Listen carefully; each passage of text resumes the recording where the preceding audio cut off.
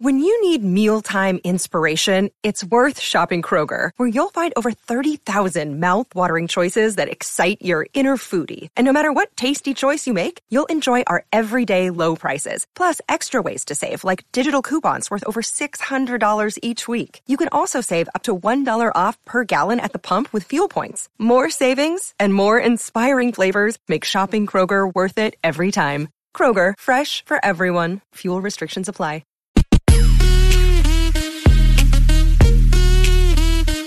You are listening to She Speaks Bravo. I'm Emily, and I have been using Bravo as an antidote to all of my problems for the last 15 years. Needless to say, I'm an absolute mess. Tune in if you're interested in recaps, gossip, latest news, and overanalyzation of all our favorite Bravo shows. I also touch on other reality television and occasionally get into some scripted stuff. If you like what you hear, please rate me 5 stars, leave a nice review, and also, if you really love it, subscribe. That would be amazing. All right, guys, enjoy the show.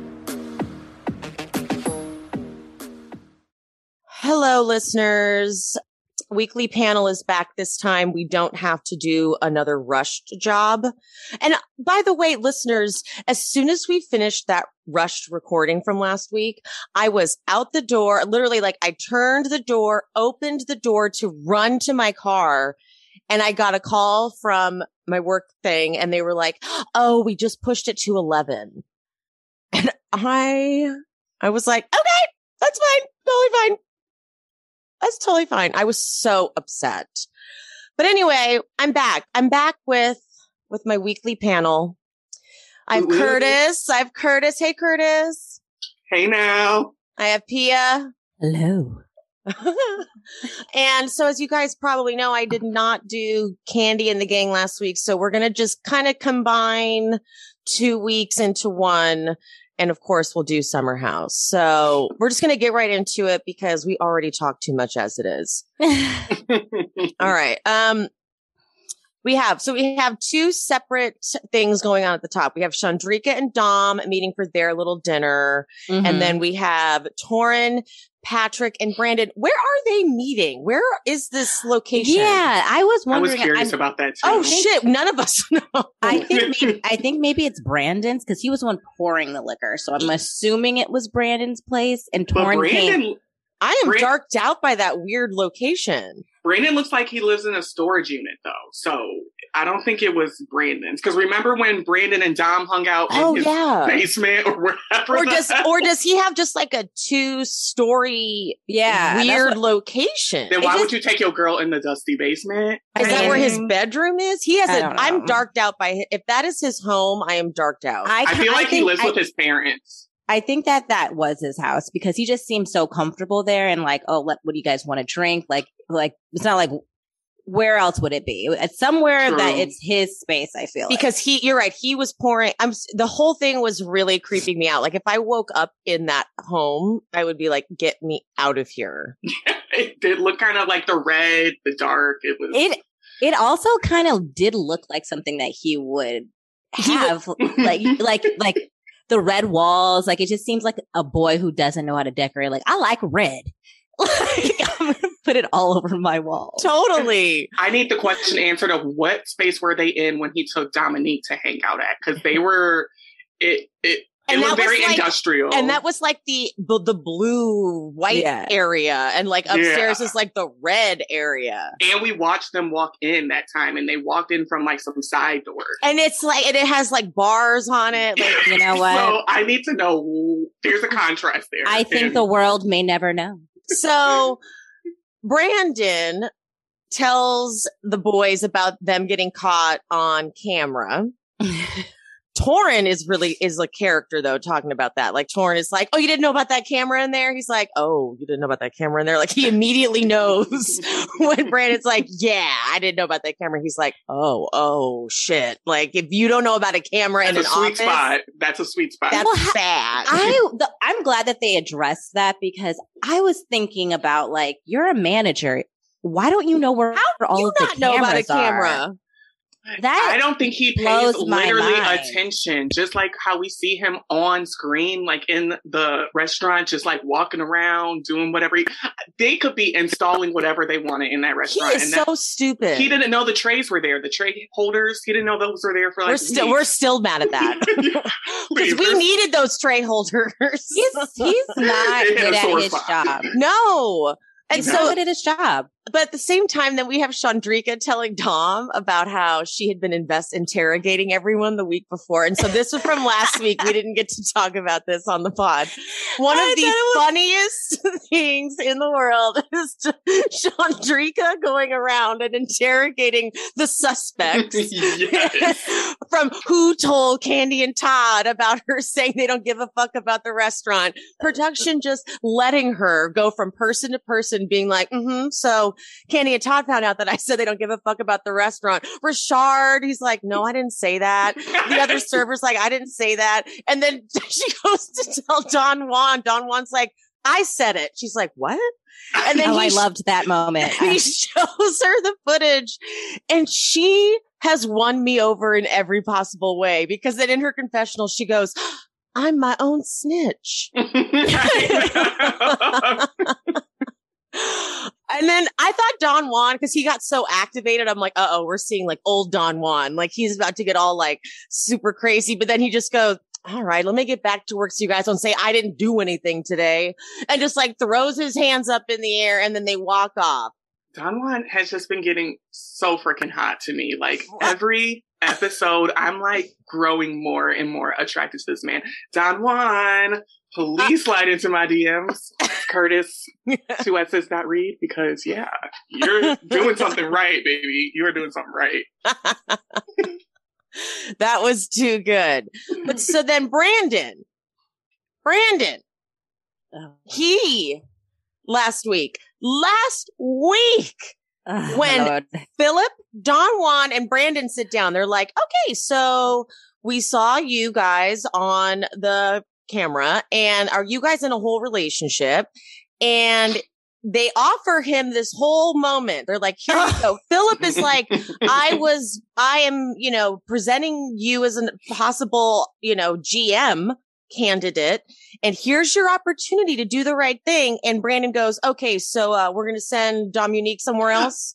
I was floored. I was like, you are a disrespectful ass motherfucker. You literally like, so Dom's leaving, right? For one, how are you just going to volunteer this woman out the damn restaurant?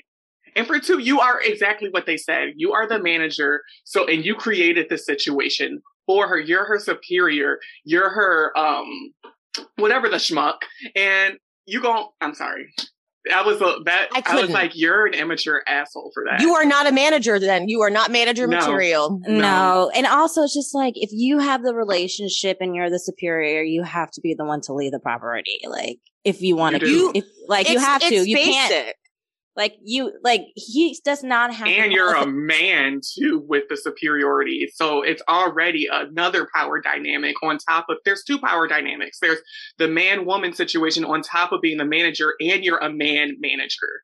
If that makes sense. And Don Juan's face, Don Juan was like floored. Like he was like, whoa, but and he was kind of hoping that Brandon would see how flummoxed he was. Like Brandon had no idea that he was like, I still am not getting it. And then, so Don Juan's like, from an HR standpoint, she's the hourly staff. And you see, we can't, if I were to send her, you're still not seeing it. Brandon's still like, I'm not following. Did he go through any type of training program? That is what I'm wondering. Has he sat down at an HR seminar? Yeah, no, he's not qualified. He couldn't have. I feel like, unless he just didn't pay attention. I feel like Todd is right. Like he like one of them has to go. And I think honestly, it should be Brandon. I think it should be Brandon. It should be Brandon because he just is not, first of all, just watching him this entire episode, all the episodes really, he's not stepping up. All it seems like he wants to do is come into work, sit at the bar, get free food, tell people kind of what to do, and hope it works out. And then that's it. He just wants a bigger paycheck, and not to. But that's not even Literally. a bigger. It's not even really a bigger paycheck. Well, he wants the GM job. Oh, well, then he's not really like I don't. Does he? Yeah, right. How? How do you want the job? What are you doing? So indifferent about it. I mean, I feel like he wants a job. Because it just doesn't seem like he's like actually putting in any type of effort to want to aspire to be a GM. I don't see it. Because in the very next scene, Philip goes into OLG and he's like, there's all these different things coming up. Like, someone's like, we need more glassware. And then there's like a flood behind the bar. Oh my God, Emily. I swear to God, Disgusting. when I saw Philip and Don Juan cleaning on their hands and knees. Cleaning the bar. And then, you know, Chandrika literally, she has to go up to Brandon and say, hey, they need you over there. And he's like, who said that? Who needs me? And then just walks away and pretends like he has some important text message for the business on his phone and walks away into another room so he doesn't have to see them doing it, because it would be awkward to just be in a room while two people who are actually above you are doing the work. What? I don't understand how you can go through your whole shift not like doing any work. Like, I get maybe having one bad day where like you're off for like an hour and you really don't feel like doing anything, but your whole shift, every shift. You know what guys, I think that we should nominate Chandrika for the GM position because because honestly, to be honest, I've seen her delegate, do more things than Brandon. And she's not getting paid nearly as much or getting any of the perks or benefits. I'm sorry. I think Chandrika should be in the running for GM. And I think that's one of the reasons why she's frustrated, because I think she can do more.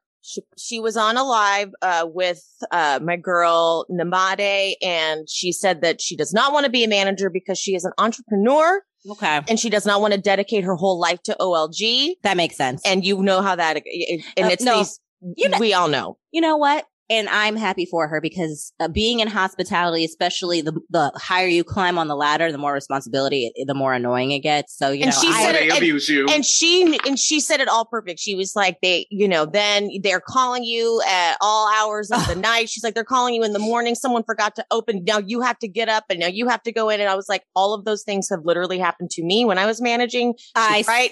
Yeah. Save yourself, girl. Yeah, I've seen you. I've seen other friends of mine who have had management positions, and like the hundreds of text messages that that managers, like imagine if you're like a GM and a manager, imagine if you're a GM and it's a global company. So you have to be up at random times of the the day because it's of time differences. Like it's literally an on-call job, and I would not want to do it. Yeah. So she has her own businesses that she's working on, but that is what made me see the difference in her work ethic, because she can see what it takes to run a business. Yeah. But that she's like, but I'm not going to be that person here because this isn't my business. Love not it. my business, not my payroll, not my business. But Philip has come so far. Like, he wants Brandon to succeed. He's like, he walks in and he says, Brandon is very reliable. But what he's going to do when he gets there, he's like, what are you actually doing to manage operations? And I said, that's exactly it. Like, he shows up, he opens the door, but when they were wet vacuuming, that was when I was like, fire him right now on the spot, fire him. I was so mad about that scene. Fire his ass. I was so pissed Emily, off. As a post manager, would you want an employee that is late all the time but kills their shifts, or an employee that is reliable like Brandon but does not kill their shifts? Actually does the opposite. How late? like 10 minutes. Late. We'll be 10 to 20 late. minutes. I take late. Yeah. Because absolutely, I take late. Absolutely. I definitely think. I mean, I'm getting much better because I'm growing as a person. And what if even 45 minutes? Like, no, that's like a no show. That's stupid. Yeah. That's dumb. That's 45 minutes is ridiculous. 10 minutes, like a no show. 10 minutes is just like you just mismanage your like time and traffic, but that's still bad. And I will say I'm 100% guilty of doing this for years. But the thing is, like, I would step on the floor and I wouldn't stop moving. And so that's what I feel like I was valued in that way. But I'm growing because you know what? We should be on time, guys. We're adults. Let's be on time. Listeners, I just took a brief pause. You're going to notice a vast difference in Curtis's audio. Curtis, say something. Hey, y'all. She's back. Ooh, do you hear that? Y'all, it's week 3 and we're still working out the kinks, but I realized as Curtis was talking, he has a microphone. He has a microphone and he was moving it away from his mouth, but I was like, I'm not noticing any difference in when he moves it away versus back. And then I said, let's check something. Wow, Emily, like, good freaking call. Doesn't it sound so much better for you? It does. It sounds like a sexy radio boy. All right. So now we've established that we hate Brandon, and it's only going to get worse for Brandon. Wait, I like how we're just like, we hate Brandon. Moving on. No. I like Brandon, but he is a goddamn idiot. No, I fucking hate Brandon. I want him fired. I want him gone. Okay. I'll say this. He needs to go. But I like him as, I can't even say, now that I'm reviewing everything in my head, I'm like, I don't even know if I like you as a person, just because we'll get to. No, because then remember how he like showed up? He showed up at Dominique's rehearsal. Now maybe that was staged for camera, but like I have a feeling it actually wasn't, because I have a feeling they were really just trying to get a shot of Dominique like in rehearsal, because they've done that a bunch. And he was like, let me walk in to the rehearsal. And she was like, and she literally said this is a closed set. And that was like a no-no. Like, I have been a dancer and you don't do that. And like in theater and stuff like that, like to have someone come into your closed rehearsal so unprofessional. And there's a lot of things building for me with Brandon and his selfishness, I'm realizing. And even like when it comes to his partner, like throwing Dominique under the bus for like, oh, she can move to the next location without even speaking to her, instead of being like the person like, hey, I will move, or I'll talk to her. He's not even willing. And we'll decide together. And then you just go bombard her at her rehearsal. This is her passion. This is what she really wants to pursue and what she wants to do. Like, that's disrespectful on so many levels. And then like, and there's one more thing that we haven't gotten to yet. I'm sure we'll get to. Well, yeah, at the party. Yeah, so like that's what I reviewed, and I'm like, okay, collectively, you're right. He's actually not great of a person, like professionally or personally. I just don't think it's not even that I don't think he's a great person. I just don't think his maturity level is there. His inability to make decisions and be definitive in his actions it's seeping through everything in his life. Yeah, I think that he needs a lot more growth, and I don't think he's ready for management position. I don't think he's ready for a relationship. How old is he? He's 32, but he's 30. Yeah, they said it in the episode. He's 32, and I think that, but that some people are. Y'all, if you could have seen her face. I mean, but the thing is, I bet you he does, like what Curtis said earlier. I bet you he does still live with his parents, and he's probably super coddled. And I don't know. He feels very coddled. The Bake Off, the OLG Bake Off. Oh my gosh. Yes. I loved and lived for this. For one, I want more of them. Me too. So from go back to 2 weeks ago. So I'm going to go on a little rant. Allow me this moment, please, because now you see, for a while I wanted to. I had like business plans drawn up for like a consulting business I wanted to run to help restaurants like revamp and do their shit. And so here's what I would do for OLG and for the whole like Candy and the gang, the whole company. Get these like jarred sauces and desserts and things that they can mass produce and like sell and make money on. Get that retail business up and running. Take those profits and put it into redoing and rebuilding that kitchen that appalling, disgusting kitchen they have in OLG. Because when they were in that kitchen last week, when I thought I was going to hate Todd, I was actually like, oh, okay, no, actually, Melvin, you are not running a kitchen.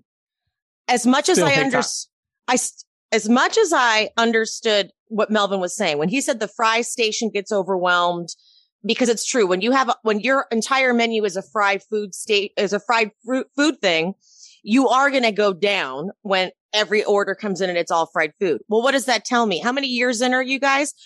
Get another fucking fried food station. Pay money to put another fried food station in. That's how you handle the volume. Because you clearly don't need whatever other stations you have because they're not being utilized. Because the other people are just standing there watching the fried food station go down. Instead, Todd is in there seeing that there needs to be better systems and just telling them there needs to be better systems. But then he leaves and doesn't actually put any money into fixing the problems. And I get he's a cheapskate because he won't get a generator because it's expensive and it's going to cost him money and like time. Take the money that you're going to get when you finally, because what he really should have done, honestly, was just do retail shit. He should have just taken the OLG's concept brand and just done sauces and desserts and things, because that's easy. He could have taken the concept and not done restaurants. Restaurants are hard and they're notoriously low profit margins. Very hard. They're very hard. Emily, I think that is beyond brilliant. What you just said. That is so brilliant. Mass production of the OLG original recipes. I mean, you can just be put into Whole Foods, like Ralph's, Trader Joe's, Kroger's, anything you need, Walmart, whatever. You can do. I mean, Patti LaBelle doing it. You can do direct to consumers. You can have a website, like all of it. Oh, people would buy that shit too. Done and done.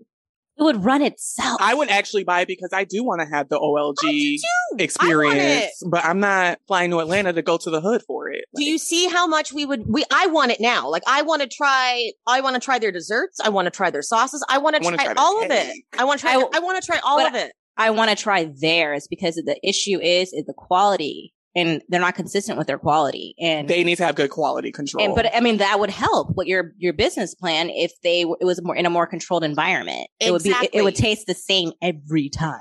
And then the OLGs would just have to go down to like the warehouse that they're manufacturing it, and they could be tasting the batched product to make sure that the recipe tastes right. And then boom, boom, boom, they're manufacturing it and they're shipping it out and they're selling it. And so he could take those profits, since they already have this functioning restaurant that's barely functioning, and redo that kitchen, because that kitchen is disgusting. And then Emily, and then they could do pop-ups. Like if they wanted to, instead of having to have a full, 365 days, is that how many days in a year?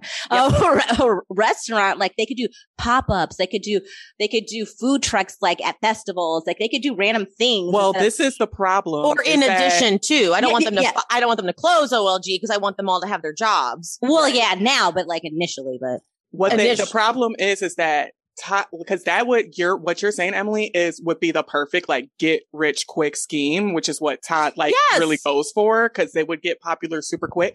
But this is the issue: there's no clout that comes with mass production. Exactly. And Todd is a fucking clout chaser. He wants the recognition. He wants to be able to walk into his own restaurant. Yes, and he wants people to say like Todd owns that restaurant, that successful restaurant. You know what I mean? And there's no clout with it. But the thing is that there isn't, and there is clout with it. It just wouldn't have been automatic. It wouldn't just be right there. If they had built it, but the thing is, they've been in the restaurant business now for like 6+ years at this point, like with all the other restaurants. Like if they had just built their brand by this point, they could be like a household name. Like people could be wearing their they wouldn't associate Todd with that though. That would be more candy and OLG thing. I do see what you're saying. Wouldn't be.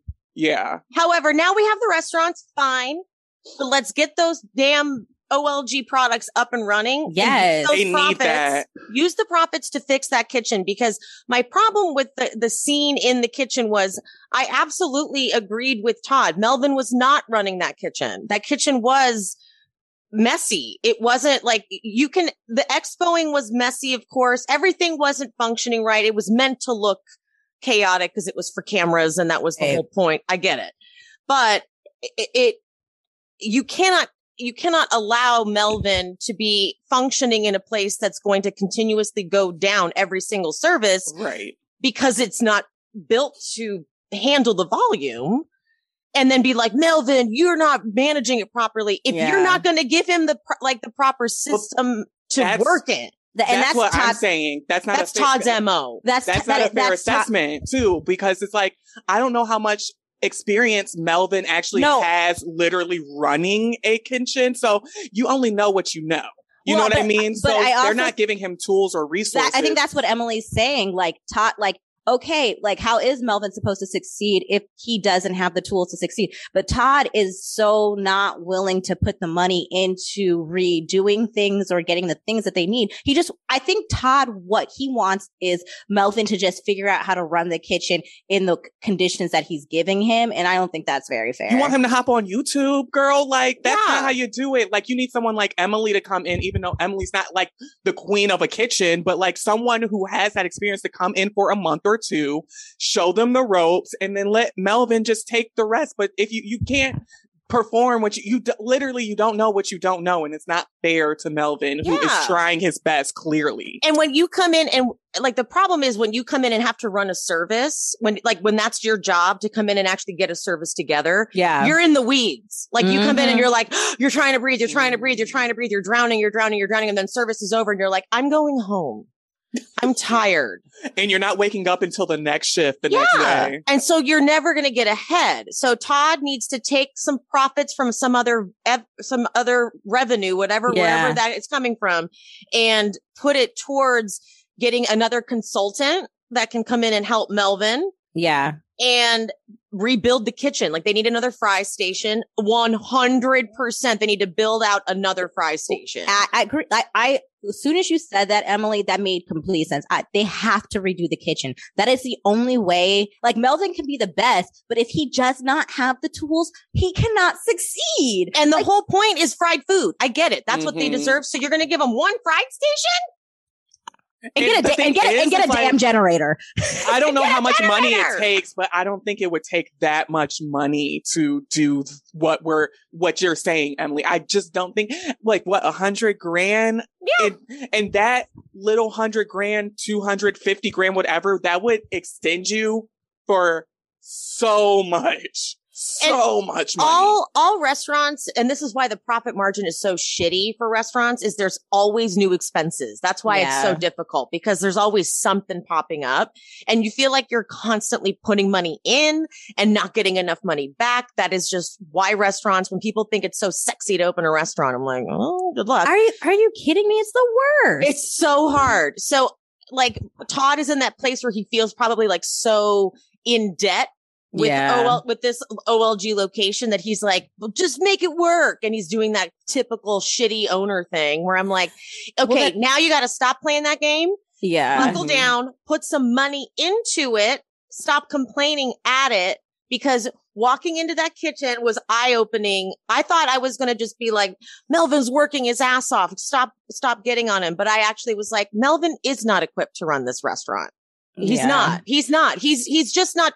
No, he's not experienced enough, because this is a rinky-dink looking kitchen. Yeah.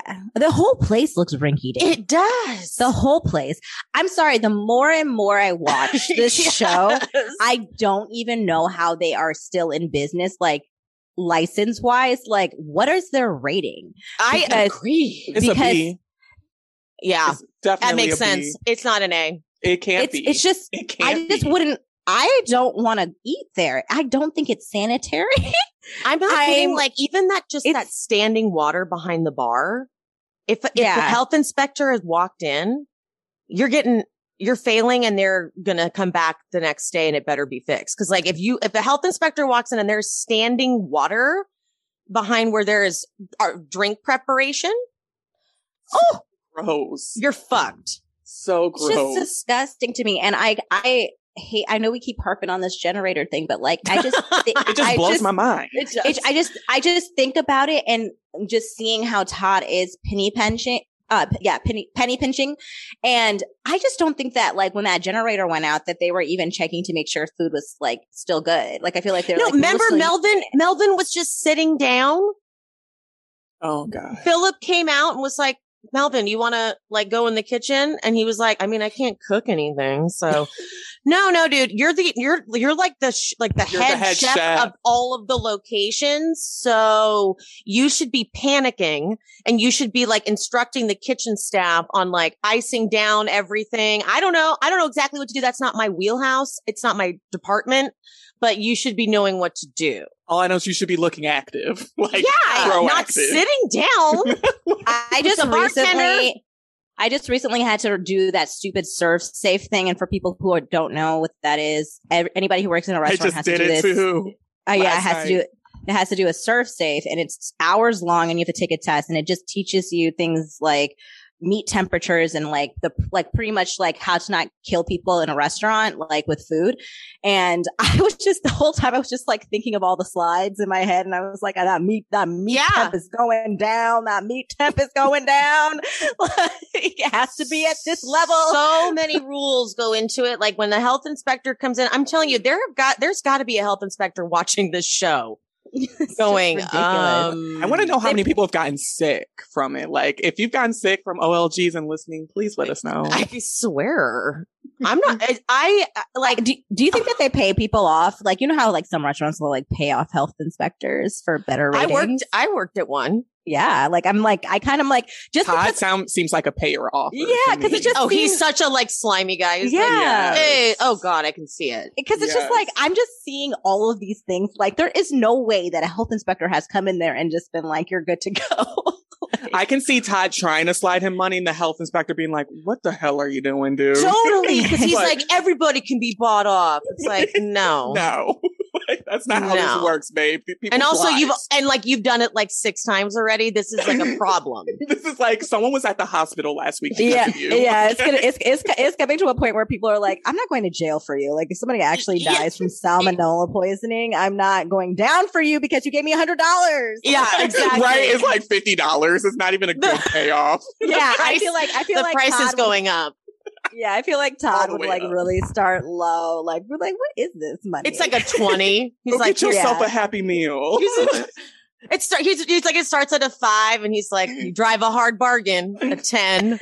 Yeah, it's like one of those SNL skits. I can real life see him doing. I actually can. Because he is cheap. You can feel he's so cheap. I feel so cheap. I feel it. All right, so. To the Bake Off, though, the good, amazing side. Okay, Patrick, I have come around so much on him. Like, he is one of those people that's so dangerous because he can get away with murder. He smooth talks his way around everything. Like the way he was calling everybody up and setting up whether production made him or not, like he is a smooth talker. So he convinces all the aunties to get together. And Todd has the nerve in his confessional to say that Mama Joyce's pound cake is out of the box. I know, that was so rude. I was like, that was so shady. I had to rewind that moment. I was like, did he just say that? I thought, oh no, like, does he want to die? I know.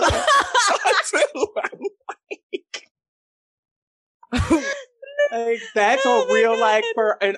Oh, you're talking about her fucking cake and you're telling her secret that it's out of the... I can't. Like, okay, fine. That's your life. I would love to know Mama Joyce's response when she saw that. Like, I can only imagine. It was explosive. I feel like she showed up at the house. Like, she didn't text. She pulled up. She did pull up. No warning.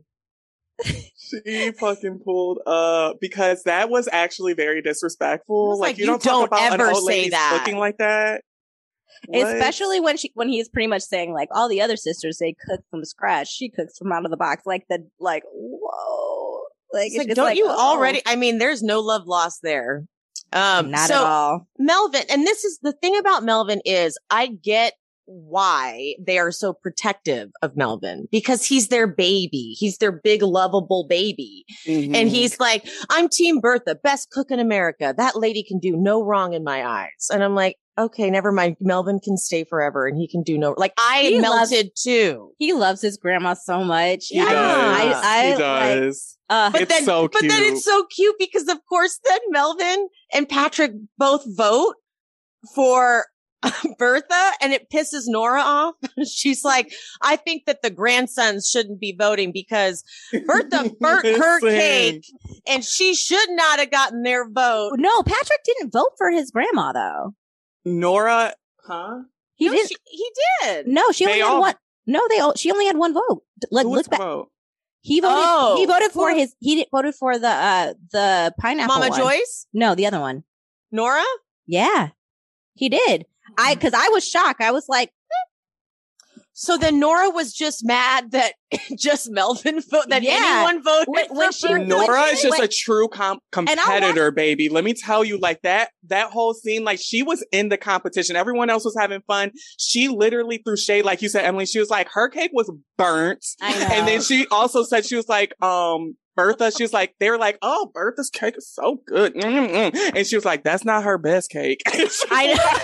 No, the commentary from the sisters were everything. And it was so real. That's why I want more of them because they can't really be produced. Do need more of them. I need to see their relationships too. I want to see who they be talking to. And I do actually like seeing the relationships with like Melvin, Patrick, Candy, like the whole family. I love it. It does like I feel like we have to be reminded like Patrick and Melvin are their family and like Bertha is their grandma. Like, so. And they have such a good chemistry, like as family or not, just like as human beings interacting with each other, like their chemistry. Like their hug, like their big family hug.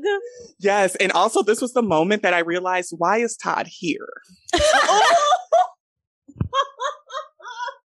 I just need to know, why is he here?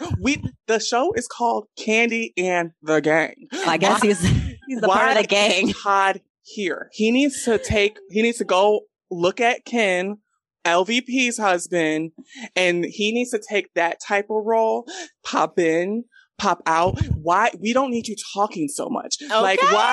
Like, he needs the clout. Exactly what you said earlier. If I was Candy, I need a husband who needs to keep his mouth shut and be seen and not fucking heard. You have way too many opinions for a Candy and the Gang show, Todd. I need you to launch the family dynamic and fallback. We don't need as much as him. I'm interested in when they were coming up with a title, if Todd had any like, hey, should my name be Candy and Todd and the Gang. Candy and Todd and the Gang. He's like, let's see, how can we Todd and Candy and I bet you it was a big argument about it because he's like, this is technically my restaurant. I'm the one who came up with the idea. Yeah, like Tucker, the Tuckers and the Gang. Yeah, like what about my last name? It's my legacy too. Like, I'm here. Like, I could totally see him saying all that. There was a big debate for sure. Okay, so now we get Brandon and Dom talking about like how they're going to handle it, how they're going to handle their relationship. And he's acting like a little bitch. Yes. I fucking can't stand him. His like stupid concept of how we're going to act like we're broken up at work. It's so juvenile. What are you talking about? So dumb. So dumb. And by the way, that is possibly the most immature concept you could ever come up with, because if you're in a relationship with someone, an adult relationship with someone, you're going to then go, okay, now don't touch me when we go into this building, and be like, it's super strange. It's super. And the thing is, it's so strange. This is what's irritating too about Brandon. It's like, let's pretend like we're broken up. But as we will see later and get into, he can't even conduct himself when he's around Dom. It's like he like literally doesn't know how to be appropriate, which is why which is why I understand Todd and all of them and saying that they don't think it should be a good idea, because I don't think that two people can work together, like who are in a relationship can work together. You're right. They can't. They can't. No. Okay. So now we're going to talk about Brian going to Torrance to talk about the food for the party, but we're going to really discuss what happened last week when Don Juan confronted him about how he's drinking wine. And this was a very upsetting scene because I didn't expect Brian to get so defensive, and it was concerning. Because, I mean, that scene was very concerning because he was triggered, and he was triggered for a reason because he knows what he's not supposed to be doing that. Because there's a difference between trying to lean off of it and you drinking a bottle. Because then he say it was a bottle. It doesn't matter. It's like when you start to try, he was like, I never said I was going to be sober. I never said I was going to be like that kind of sober. I never said that. And I used to be drinking. It's an improvement. How about that? It's an improvement. It's like, no, you kind of said you were not drinking ever again. And like you were sober, and now you've adjusted it. And you're sneaking it in your backpack. I don't think that working at a restaurant is going to be good for his sobriety. We know how working at a restaurant is super stressful, and it's just really hard. Smells like booze, like you can't booze. Yeah. And if you're still in the place of where you think alcohol, like where you wish you could drink alcohol, it's difficult. Exactly. Like, for example, I stopped drinking, but I don't want to drink. Like, I don't have a craving for alcohol. Like, I'm like, I'm over it. I'm done with it. So I can be around people drinking, no problem. He's craving it. He's like, he can taste it on his lips and he wants it. Like Luann. Luann is over there drinking fucking non-alcoholic rosé. Girl, what are you doing? Luann is like, she's like smelling alcohol as it passes by her. Pouring it out. In every scene, she's just like, oh my God, it's amazing. I just don't think she was ever sober though. No, she was not. And they all knew it. They were like, Luann. Yeah. And that's why when Luann was like trying to tell anybody to be sober, they were like, okay. Like, Luann, have a seat. Luann. So it was concerning. So now I'm like on high alert. So when he goes over to Torrin's house, he was drinking from a wine glass, and I was like, hold on. And I rewound it, but it was just water. It was just water. I had to calm myself down. It was just water. Good call. I didn't peep it. I don't even know. It's like, even like drinking out of certain glasses triggering, like maybe. I don't know. I feel like it's a certain mindset. It honestly is. Like if you are, okay, to go on a quick little rant about alcohol, there's an illusion that alcohol like gives you some sort of like sexy alternate personality that makes you better and cooler. And it's just not the case. Like for the most part, alcohol makes you sloppier and it gives you anxiety the next day because you're like, wait, what did I say? Oh, who absolutely. Did I say that to? Mm-hmm. Oh my God, wait, was I weird? And so it's this, because commercials are like, the alcohol industry has put billions upon billions of dollars into making more commercials than they ever have. And all of them are like there's this one commercial where this guy is like going around and he's like talking to his mom, and then he's like helping out a homeless person, and then he's like going to the gym, and it's like Crown Royal. I'm like, what? Literally has nothing to do. Crown Royal has nothing to do with being social, helping homeless people, and going to the gym. But that's what they've done, this like kind of conceptual thing of like alcohol is the great unifier. And so it's worked, and it makes people think that like it makes them better in some way. And so he's still under that guise of like, man, if I could just drink normally, it would, be better. I would be normal. Me. Yeah. I feel like he's like, maybe if I'm just a social drinker, and then like, and I just had one at home. I do not want to take away from anyone that's gone through the 12-step version of recovery, because do whatever works for you. But that concept of everyone else is a normal drinker and you're the broken one, you're the one who can't drink, it also adds to that. It makes people think that like, I'm the weird one. If only I could be a normie. And that's actually not true. Like, I don't look at myself like that anymore. That's what helped me just be like, I actually just don't like alcohol. Like, I don't want to drink it because I don't want to. And it's not like because I'm broken and because everything about me is wrong, because when I drink, I fall apart. That's not your vice. That's not your vice anymore. Right? And so that's that really feeds into it. And if anyone listening is interested, I have a bunch of like literature that I could gear you towards that kind of takes this like mystifying concept of alcohol out of the equation. Hit me up, DMs, Instagram, She Speaks Bravo. You probably already know that. That's why you're here. But it helped me a lot to take a lot of this like stigma out of it.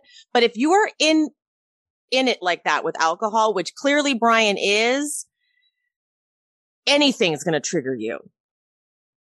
Anything. Yeah. So he's still in it. He's in it. He's still in it. He has a lot of things that are going against him. Like he was on his own.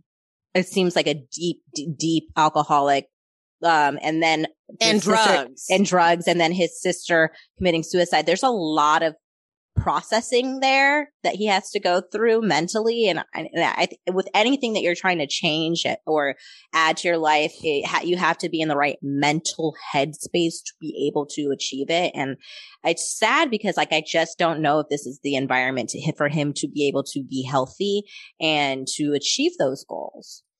He also is, I think this is like too raw for him. Like his sister killing herself and, suicide. The fact last week that they actually put a suicide prevention hotline on the screen, I was like, thank you. Cause Bravo has a tendency to not have any concern for shit like that when they talk about really, really shitty, like, oh my God, like the domestic violence that they talk about on every episode of any Bravo show. And they're just like, oh, bye. I don't think Bravo is concerned about anybody on their franchises. They're only concerned that they're making the money. Like New York, to go on just a tiny tangent, New York is like the prime example to me. All of those women, like Luann's not just the only person that has a problem. They're completely like, we're watching women on pills, like out of their minds. Like Sonia, Dorinda, all of them. And Ramona, they do nothing to help them. And that's like part of the reason why, like, not only with like their problematic rhetoric, but like, I'm just, like, I don't know if I can watch people like literally killing themselves every week. I've been done with Roni for a minute. Yeah, I'm definitely done with them. I don't think they would need to have a completely new cast for me to like probably watch. Like I'll watch. Sonia's like I'm sorry. Like, yeah, I know it's a unpopular opinion, but no, it's actually a popular opinion. Is it? She's like the number one fan favorite.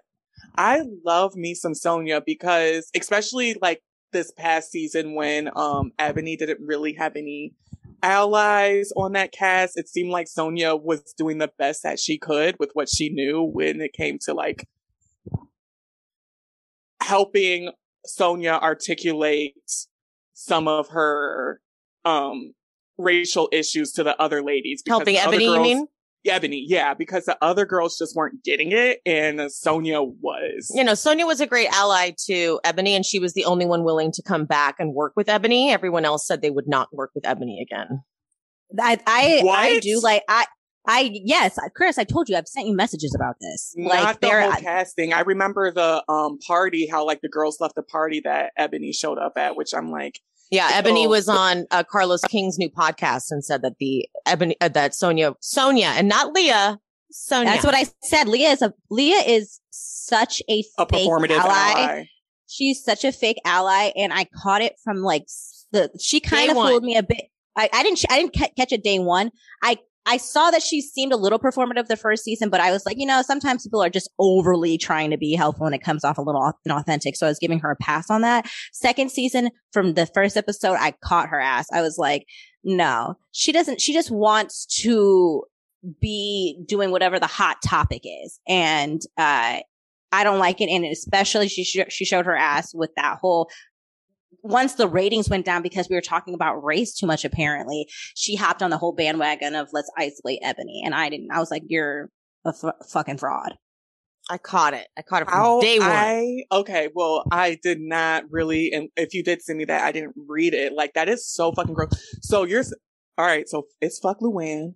It's fuck Ramona. It's fuck that whole cast. Let's be done with it. Well, not Sonia. I still. The thing like is, Sonia. I like Sonia, but she needs help. She also is spiraling. That's not going to deter me from liking her. It's not about liking. I'm saying let's remove them from the cast. Like, we don't need to be like watching. That's not entertainment to watch a woman of that age like falling down and having mental breakdowns like that. Like, that's not entertainment. Because it's the same thing over and over and over again. It's like the same breakdown. But she also is like comic relief. Like, I don't find it funny. Not like the fucked upness, but like some of the things that she does be saying, I'm like, yes, girl. Like, it's hilarious. Not her like. Okay, you can go watch her then, Pia, and I won't. Bye. I'm sorry, y'all. I love that I'm not. Thank you, Pia, because usually I'm the one in the minority on this one because everyone loves Sonia. I'm always the unpopular opinion on this. So for once, I feel powerful. Curtis, you're in the minority. Get out. It's all good. I will be that. Believe me, and for the most part, everyone loves Sonia.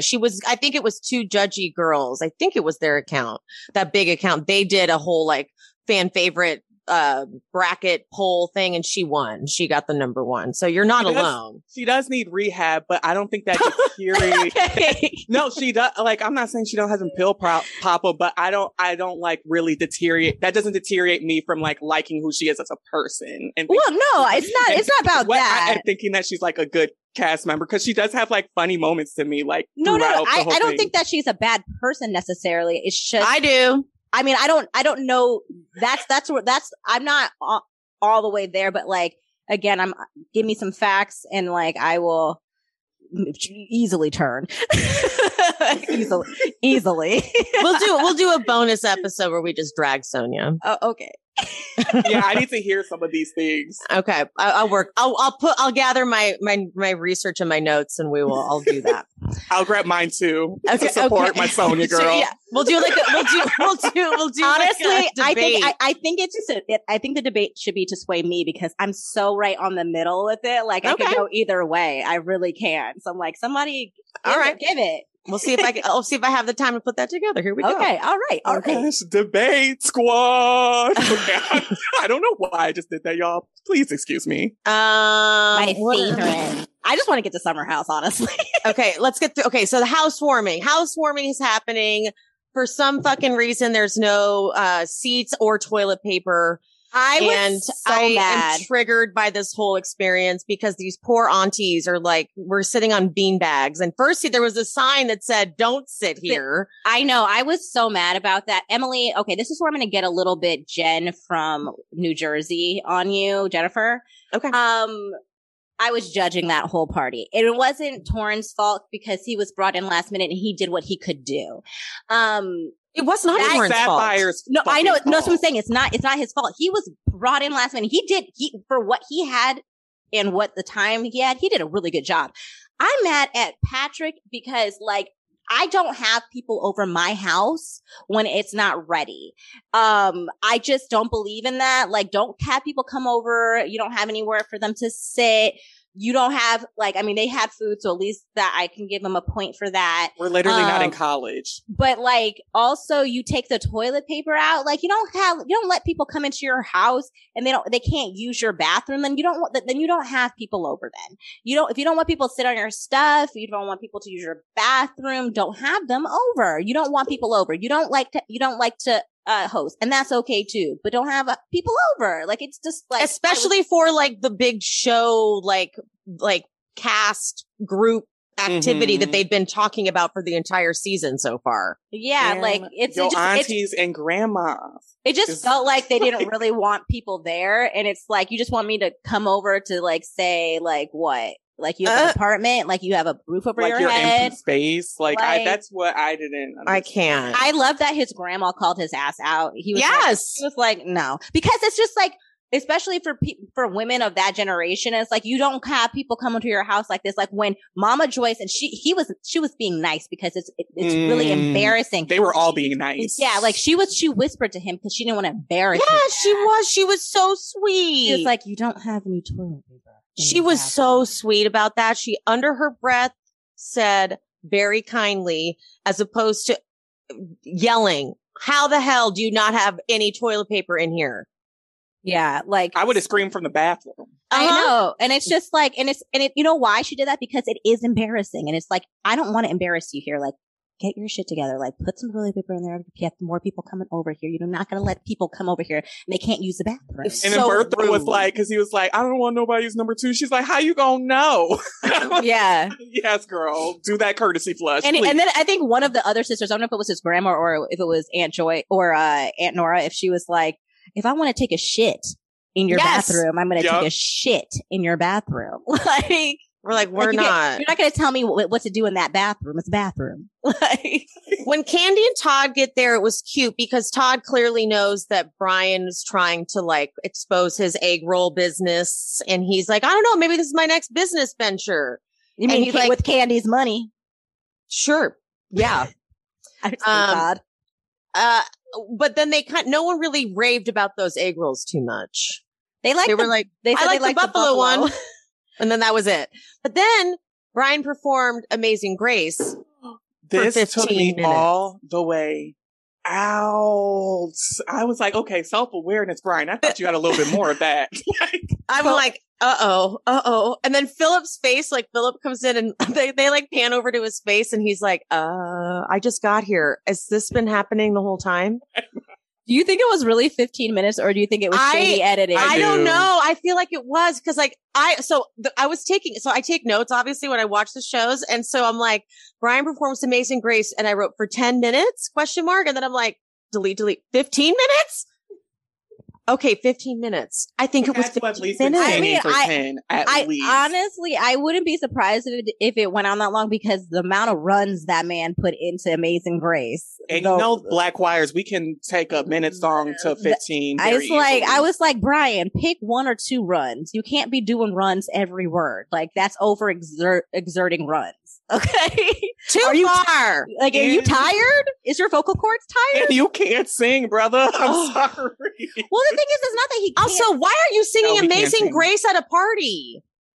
I don't, because that's the only song he knows. He's like, that is not, No, it's a blessed Portia. That is just like Portia because that's like if you think you can sing, for some reason you sing Amazing Grace. Because then you think you can put all these like filler fluffy shits in there. It's true. It's true. It's true. It's so true. Like that is if you think. Swear to God. It's like no. And as soon as it started, I was like, no, he's not doing Amazing Grace. I thought he was joking, and I did too. I thought he was kidding too. I thought he was going to be like, I'm just kidding. You should have done Kirk Franklin Stomp. Okay, that would have really turned me up if we're going to do gospel. No, why do we have to do gospel at this party? It's a party. Like I was with what's his name? What's the chef Melvin? Name? Melvin. I was with Melvin. Like this is not for a party. Like no, it's not. But if we was going to do it, please give me Stomp. Yeah, bad. It was not good. So here's where I am going to talk mad shit about Dom Unique. So Brandon, Dom, Chandrika, and June arrive, and they leave Chandrika and June there. Yeah, on the corner, which they said was for 30 minutes. And okay, so first you have Torrin, who was like, Chandrika, you have to come to see my work, which is like, okay, you just got rehired yesterday to do this job. What are you talking about? Granted, I know production said do this scene. Yeah. They just wanted an excuse for them to go to that wig store. I know I didn't touch on it, but I was like, they went to the wig store for the only purpose of having the scene where Torrin's like, you have to come, Chandrika. You have to see my party planning skills. And so they're waiting outside. Brandon and Dom show up and they're like, they're outside, and Patrick actually somehow manages to not piss me off. He was really funny. He's like, when did I say she could come? Oh, I asked for a virgin margarita with virgin tequila. And what are you talking about? And somehow he can weasel out of anything. He's really won me over. I'm sorry. He's charming. Cute and he's goofy. Charming. He has this little kid goofiness to him that is charming, Pia. It's just like it worked on me. Like I was like, okay, I get it. Like I get it. He's everybody's cousin, and he's a goofball. And I love him, and I want him to not be with that mean lady. Evil. So mean. No one likes her. Everyone in the family someone is that's like, just literally gonna lift him up. You would think that she would try harder to be at least like it's part one thing. Of the family. Yeah, like it's one thing if she's kind of like cold to everybody else, but you can't be cold to people's family, especially if it's like a family that is a very close knit type of family. You have to try harder, and she just doesn't care. Like I would not have been in that party if I was her. With that face on, being like she can stay outside, like that's not a good. And it's look. The way she said that in front of the aunt. Oh. Yeah, that's not a good look. It's one thing to have resting bitch face, but when the attitude that it's going to match it, we have a problem. With it. Yeah. Because it's one thing to be like, oh, that's just her face, because that happens. But when she's also just rude and lets them see she's rude, and everyone in the family's like, she just doesn't smile. She doesn't seem happy. I'm like, no, that isn't right. And also, it's just like, I don't like how someone needed to say something. It's like, even though this is like this is like put together for production and for Patrick or whatever, but like, this is a cast event. This is a friend and family event. Like, everyone is there, and you have the nerve to say like, she can't come in. Girl, like, you just entered the picture, and this is literally a restaurant, cast, staff, family event thing, and you're going to exclude one person. I was really happy Candy stepped in and said, did you invite her or not? Like, so I need, because it's like, it's not like she's coming here and crashing. Like, she was invited and it's super rude. Somebody needs to go speak to her. Like, period. But then they go down and tell her, sorry, you were invited accidentally. That wasn't right. I would have handled it the same way Chandrika did. I would have turned to my man and be like, let's go. Let's go. I think Chandrika handled it really, really well. I think that if I were, like, it's not really Candy or the auntie's problems, but like, I think I would have been telling Patrick, like, I really don't care what this little girl that you have in your house has to say. If you invited her, she's coming up, because we don't do that. And honestly, though, to be fair, Chandrika's lucky she didn't go in that stupid, awful party. That party was horrible, and she's lucky she didn't go stand around that awkwardness anyway. Yeah. Because now she looks like the winner, because she was the bigger person, just went, let's go, walk away. Torrin. But Dom should have left too. She should have checked in as soon as they pulled up, checked in, been like, Chandrika and them are outside. I'm about to go grab them. Not like Chandrika and them no, you say, hey, Patrick, Chandrika and them are pulling up. I'm about to go get them. So it's, hey, so everyone has that chance where Safari, she gets her warning and Chandrika's coming inside. There's no if, and then I would have been so pissed if anyone has me stand. I get mad when my Uber has me stand outside for 30 minutes. What the fuck? And I pay for him. Yeah. I don't. No, I felt for Chandrika in that moment. And I think that you're right, Curtis. She handled it with grace, because she could have been like arguing and made a scene, because it is very, not that she shouldn't be embarrassed. They should be embarrassed, but it could feel in the moment embarrassing for her. And you know what? She was like, you know what? That's fine. If you don't want me in here, I will leave. And that is completely fine. Have a good rest of your whack ass party. Like, she did the right thing. And she's definitely a fan favorite for me. I think she fan favorite. And she came through with a really good wig this episode. Yeah. I don't know who applied it, but it was applied well this time. She looked fabulous. She looked great walking away. I know she did. Wonderful. With that woman just mean mugging her too. Like, because I think this is what it is. I think that little girl thought that Chandrika was gonna like argue with her or try to like say something. And when she was just like, it's okay. No, she turned to her man, like, her man was the one that was ready to come argue. And by the way, I was happy about that, because he felt she was being disrespected, like, and he wasn't aggressive about it either. And he was like, okay, I realize it's better if I listen to you right now and I don't cause a scene, because it'll make me look stupid if I do. Yeah. So we're going to walk away. So you know what? I wasn't sure about her little fiance situationship.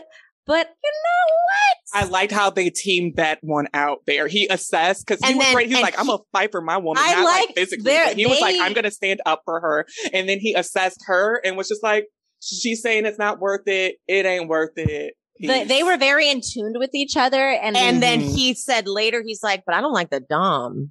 I loved that too. Did not come. It's like, wouldn't you, like, if you come with someone and they couldn't get in, wouldn't you leave? And she's like, we'll deal with that later. They were insane. I went to a party. I went to a party once, and there was some guy that like lived there, and he was like, pretty much everybody was invited. It was the same exact situation. Everybody was invited, but like they had and she was the girl I went with was invited too, but then she came into the apartment and he was like trying to embarrass her, and it's like, oh, you gotta leave. And like, cause like it was two people that like lived at the apartment. One of them invited her, and the other person didn't want her there. And I came with her, and I was like, well, I'm about half the party left, cause we're like, bye. Like, I don't do that. I don't do I am extremely loyal like that. Like, yeah, especially when it's on some petty shit. I'm very for what's right is right and what's wrong is wrong. Unless like you're my bestie or my man, then we can be wrong in private. Yeah. But I also wait, fan fiction play out. How do you think what do you think would have happened if they all just would have walked inside together? And how do you think Safari would have reacted in front of the OLGs? Like, do you think she would have kicked her out? Because I'm curious to feel like, how would she have like carried herself in a situation where Chandrika popped up? Like, would she have been like, you have to go in front of everyone? I think she would have told Patrick that he needs to tell her to leave. And if he didn't do it, I think she would have left. Because Safari would have left? Yeah, I do. Because I don't think Safari would have left her. I don't think Safari would have left Chandrika in that apartment with Patrick. I don't think I'm saying that I feel like it would have been her trying to like make Patrick make her leave. Like I just like she doesn't seem to hold back in front of doing a walkout scene, but not really committing to leave. Exactly. That's what I mean. Like she's like walk to the other side of the door. Like I'm leaving. And then like, because she knows that Patrick is not going to let her leave. You know what I mean? Normally I wouldn't think that would be what a girl would do because I think they would have more sense. But like, I just watched the way she was speaking in front of his aunts and his grandma and Candy and all that. And she just doesn't care. So I just really wouldn't be surprised if she would pull some like shenanigans like that in front of them. Like, I don't think she actually gives a shit or has any type of respect for his family being there and present. I wish that would have happened because I agree with you because I feel like I don't think it would have been a total full blowout scene, but she would have created tension in the room and it would have been so awkward. Enough tension where like the aunties and grandmas would feel extremely uncomfortable and disrespected. So I really wish that would have played out so then the grandmas and aunties would tell Patrick, dump that bitch. Yeah. That's what I really wanted for the evening. And I really was, and like, how much do we respect Chandrika for having the respect to wait outside? She could have been like, I'm walking into this party. This is my friends and my family's there. I'm walking in. Like I would have done this. She has such respect when she's speaking to the old lady gang and when she's speaking. She has so much respect for them.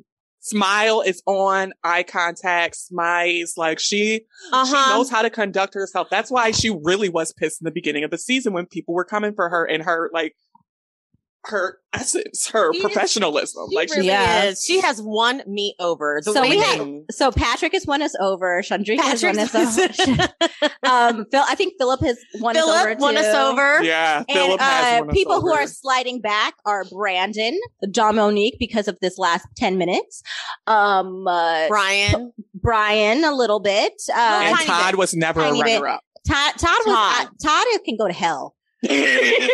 Todd can go all the way down. But wait, let's get to the biggest offense that Brandon had this whole episode is feeling all up on Dom in front of everybody. That's so rude to do that in front. I don't know, like when they literally just had a conversation with you. In my family, you don't do that. You don't do that. You don't do such like blatant PDA. Like, yes, maybe a peck here and there. It was making me so uncomfortable. He's all rubbing her ass, biting her hips, like biting her like side fat. Like not. There's so many reasons like, why this was wrong. So many reasons. It was disrespect to the grandma. Much. It was, and they were like, just like right there. The disrespect to the owners and the management who literally. But this is why I like you. Literally.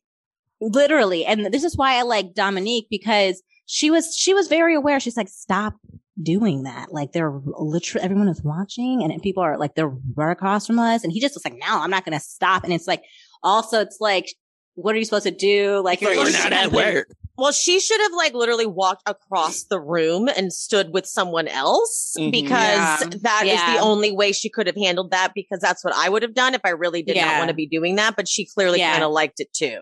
Yeah, she did. Thank you, Emily. Thank you. So I'm not going to say it's all Brandon because she's being equally immature because Brandon is doing that thing where he is being like, well, I don't know, like maybe should we still be together? Like, I guess, yeah, no, we're together. And she's like, so what are you trying to say? Are we together? He's like, yeah, I guess. I mean, like, but we can't be like, they're being very immature about it. And she's worried that she's worried he's like dumping her kind of, but he's like, I'm not dumping you. I'm just saying like, we can't. So now she's hoping that she's getting affection from him. So she likes the affection, even though it's immature and irresponsible and unprofessional.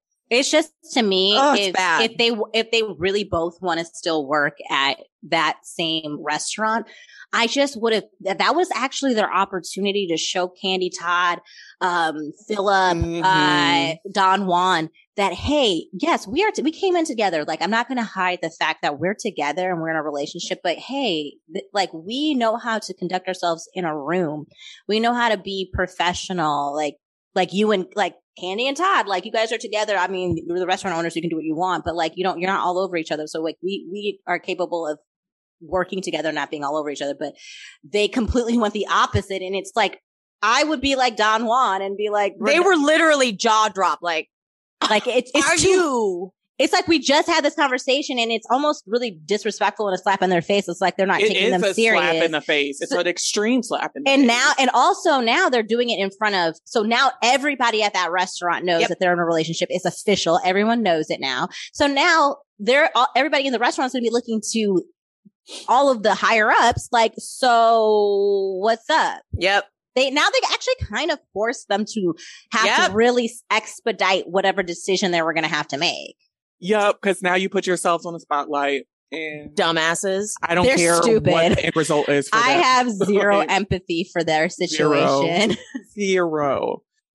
All right, we are moving on to Summer House. Okay, so I watched this episode like it was like theater because honestly, the dialogue in the opening scene and in the dinner scene, it was literally like a theatrical play that they were reading aloud. It was like, okay, so like I'll read the dialogue and then we can discuss. Okay. So Lindsay says, I have always dove into the deep end first. And Amanda, now, so like everyone's like intentions in this scene are very important too. Like we've got Lindsay with her, like, honestly, this pink hair was horribly done too. Like the person that did the pink hair was like, it's very chaotically like executed. She probably put Kool-Aid in her hair and just. No, she had her hair person do it. She like posted about it. And I was like, well, he fucked up.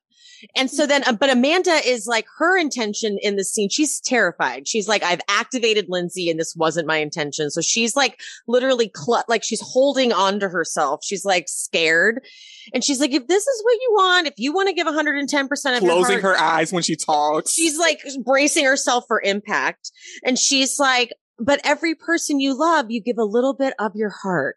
And then when you find the right person, how much do you have left of your heart to give? She said, I have a big heart. Lindsay goes, how big is my heart? How big is it now, Lindsay? It's huge. Like Lindsay?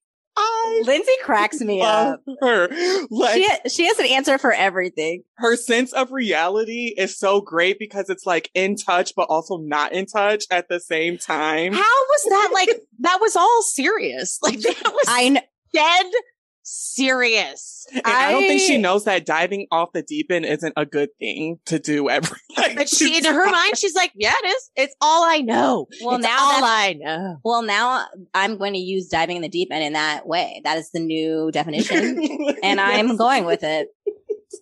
And also, was this a conversation where they brought up her therapist? Oh yeah. She's like, I have been in therapy every week. I am doing tons of work on myself. When the universe opens and mind you, Lindsay's eyes are like slightly cross-eyed because she's so drunk. Like one eye is like a little bit closed. She's like, when the universe opens the door, I walk through the door. I jump into the deep end head first. I'm like, girl, also, PSA. This is outstanding. Therapy doesn't work if you lie to your therapist. So well, and I also do. I thank you. I do. Let's touch on that because we know so many people that are like in therapy. I had a friend and she was batshit crazy and she had the same therapist for like 7 years. And I was like, you 100% need a new therapist because I think you're like friends with your therapist now and they're just like co-signing your bad behavior. Yeah. It's also like they need to be able to peel the layers of your warped reality. You know what I mean? Like they have to be able to read through your bullshit even when you are kind of lying. And I feel like the therapist Lindsay has, they're not really reading through her bullshit. You know what I mean? Because you can tell your therapist something, and if that's what you truly believe about yourself and your reality, but it's the therapist's job to pick up on whatever else you're saying and be like, this isn't coming together correctly. Well, my question is, and sorry, Lindsay, I love you. I believe that you've been going to therapy every week. is it the same therapist, or do you leave there? Or do you change therapists when they don't agree with you? Like that also happens. That does, because Kyle and Amanda said that Kyle said that him and Amanda are going to Lindsay's old therapist now. Yeah. How many old therapists do you have, Lindsay? I need to know this. These are things we need to know about your therapy journey. And I'm not. This is not meant to be judgmental, because let me just say I have gone through quite a few therapists, mainly because I can only afford like the low level basic therapy people, and like I need the advanced level. I need like half the time I'm like, honey, can you give me your mentor's number, because your mentor free therapy. You don't want the like court appointed therapist. Yeah, no. You want they're like the top tier. Like I need that person I need the person that's been doing it forever, that's jaded, that's heard it all, because half the time I'm like helping the therapist diagnose me. Okay, so then Paige and Andrea, they have their conversation, and they're like right about to get into like kind of a deep moment, and production once again is overproducing scenes, and they're like, okay, Sierra, Kyle, and Robert, I need you to go over and sit down with Paige and Andrea. And they like completely interrupt their moment. And then Carl and the rest of the cast come over, and Carl does this very forced speech where he's like, guys, what a great day at the Vineyard. And they're like, a great day? What the fuck are you talking about? And he's like, oh yeah, sorry. Yeah, but we had a good time. And I'm like, can we stop with these really forced scenes? Like, I don't like that Summer House is falling victim to this, where they like are doing these wrap up scenes. Like first Danielle had this last week where they were like, to the end of summer, guys, we're going to wrap this up at a bonfire. I'm like, we don't need to do this. Just do it. Yeah. That's true. At first I was like, huh? And now I understand what you're saying with like the wrap up thing. Cause I was agreeing. I was like, when Carl did it, he was like, yeah, like we finally like smooth things out for one thing. But now that you cause I was like, yeah, y'all finally did. But now that you put it in that perspective, I'm like, I see a pattern.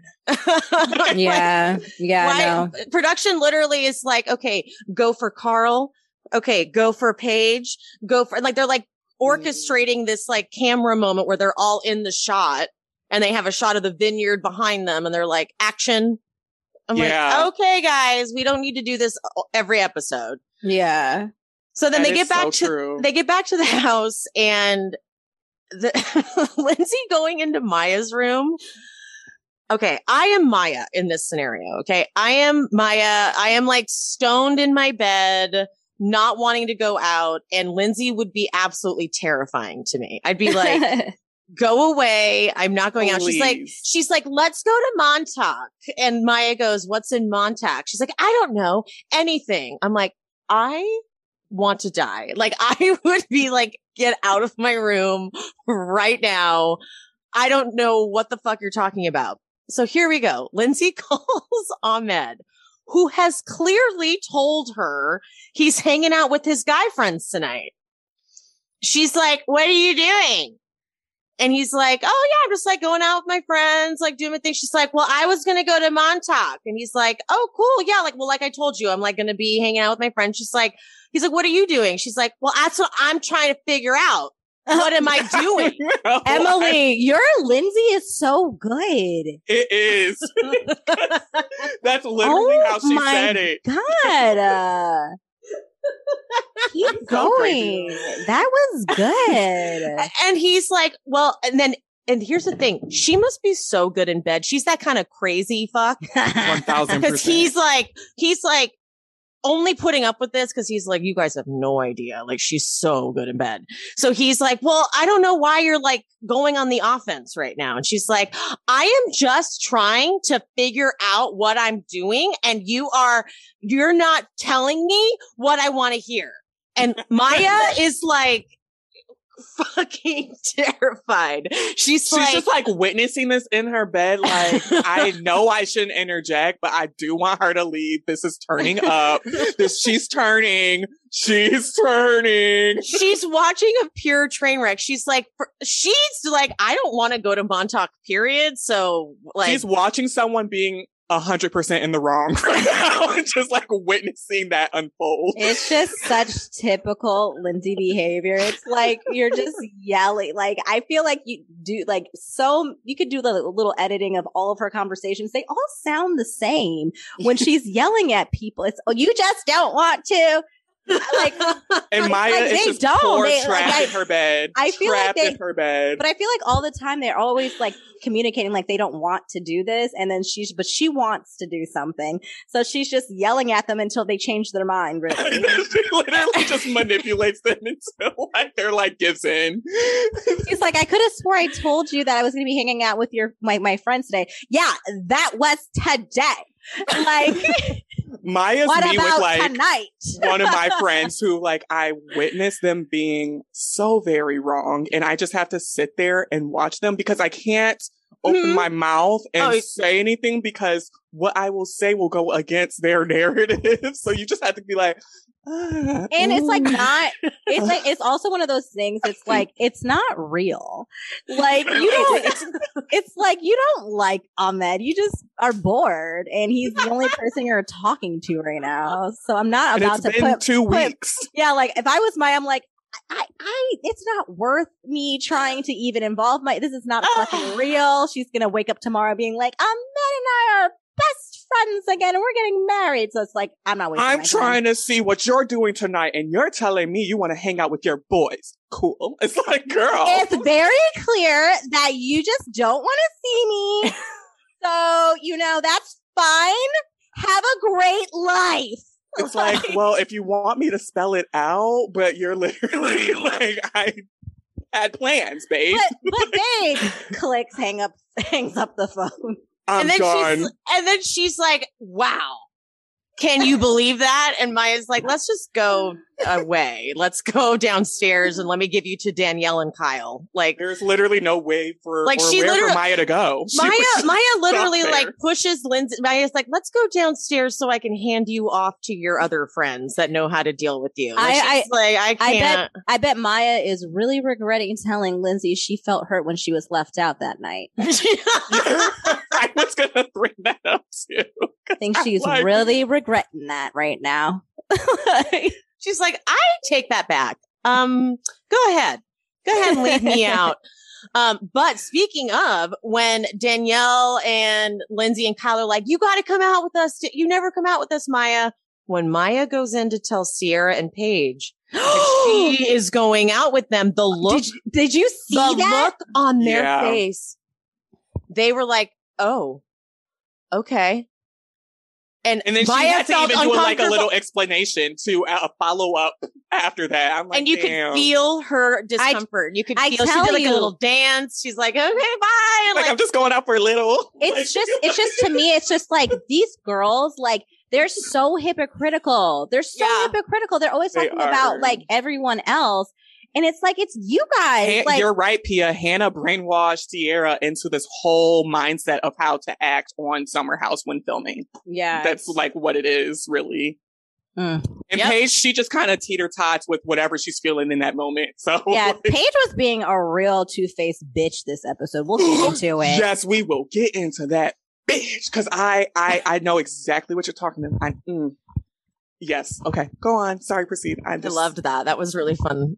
Curtis got so good. Stood up. He got in the camera. This is a very small moment, but Danielle and Lindsay, they come home all drunk and Lindsay's so cute. She's like, I want to sleep in your bed. But then when she goes to turn the lights off, she is in a thong. Yeah, I saw that. I got a UTI just looking at that. It was definitely sleeping in a thong. I know. I would not want to do that. Ow! I thought we were talking about something else. I was like, no, like sleeping in. No, honestly, every time I even look at one of my thongs because I know I need to wear one for whatever outfit, I'm always like, I don't want to wear you. I don't want to wear you and then to sleep in that all night. Oh my God. The crevices. The crevices. The next morning, another little tiny moment. Carl laughs because he looks over at Alex, and Alex is cleaning out crumbs from inside the pantry. And Carl finds that to be cute. And it was in this moment that I realized, I know this is a hot take. I want Alex back next season. I do too. You want to know why? I don't need everybody to be crazy drama nuts. I like that it feels more like a family when there's just some of them like on the perimeter. Yeah. Existing and being like, oh. I want Alex to come back. And I decided this, I think, last week when I realized that the house actually really likes him. Yeah. And that's all I need, because it's when someone isn't like maybe the most exciting and then they don't seem to like they're having genuine connections with the house, then I'm like, well, then they don't need to be there. But it seems like they all collectively really like Alex. So, I mean, being on TV is not something that is normal. So I feel like he's already an introvert. He had like a lot of things going against him. So I just want to give him a second season to like, now that was like his warm up season. Like, I feel like he'll bring more second season. I believe in him. I do too. I believe Curtis is over here. Like I'm gonna mute Curtis. Curtis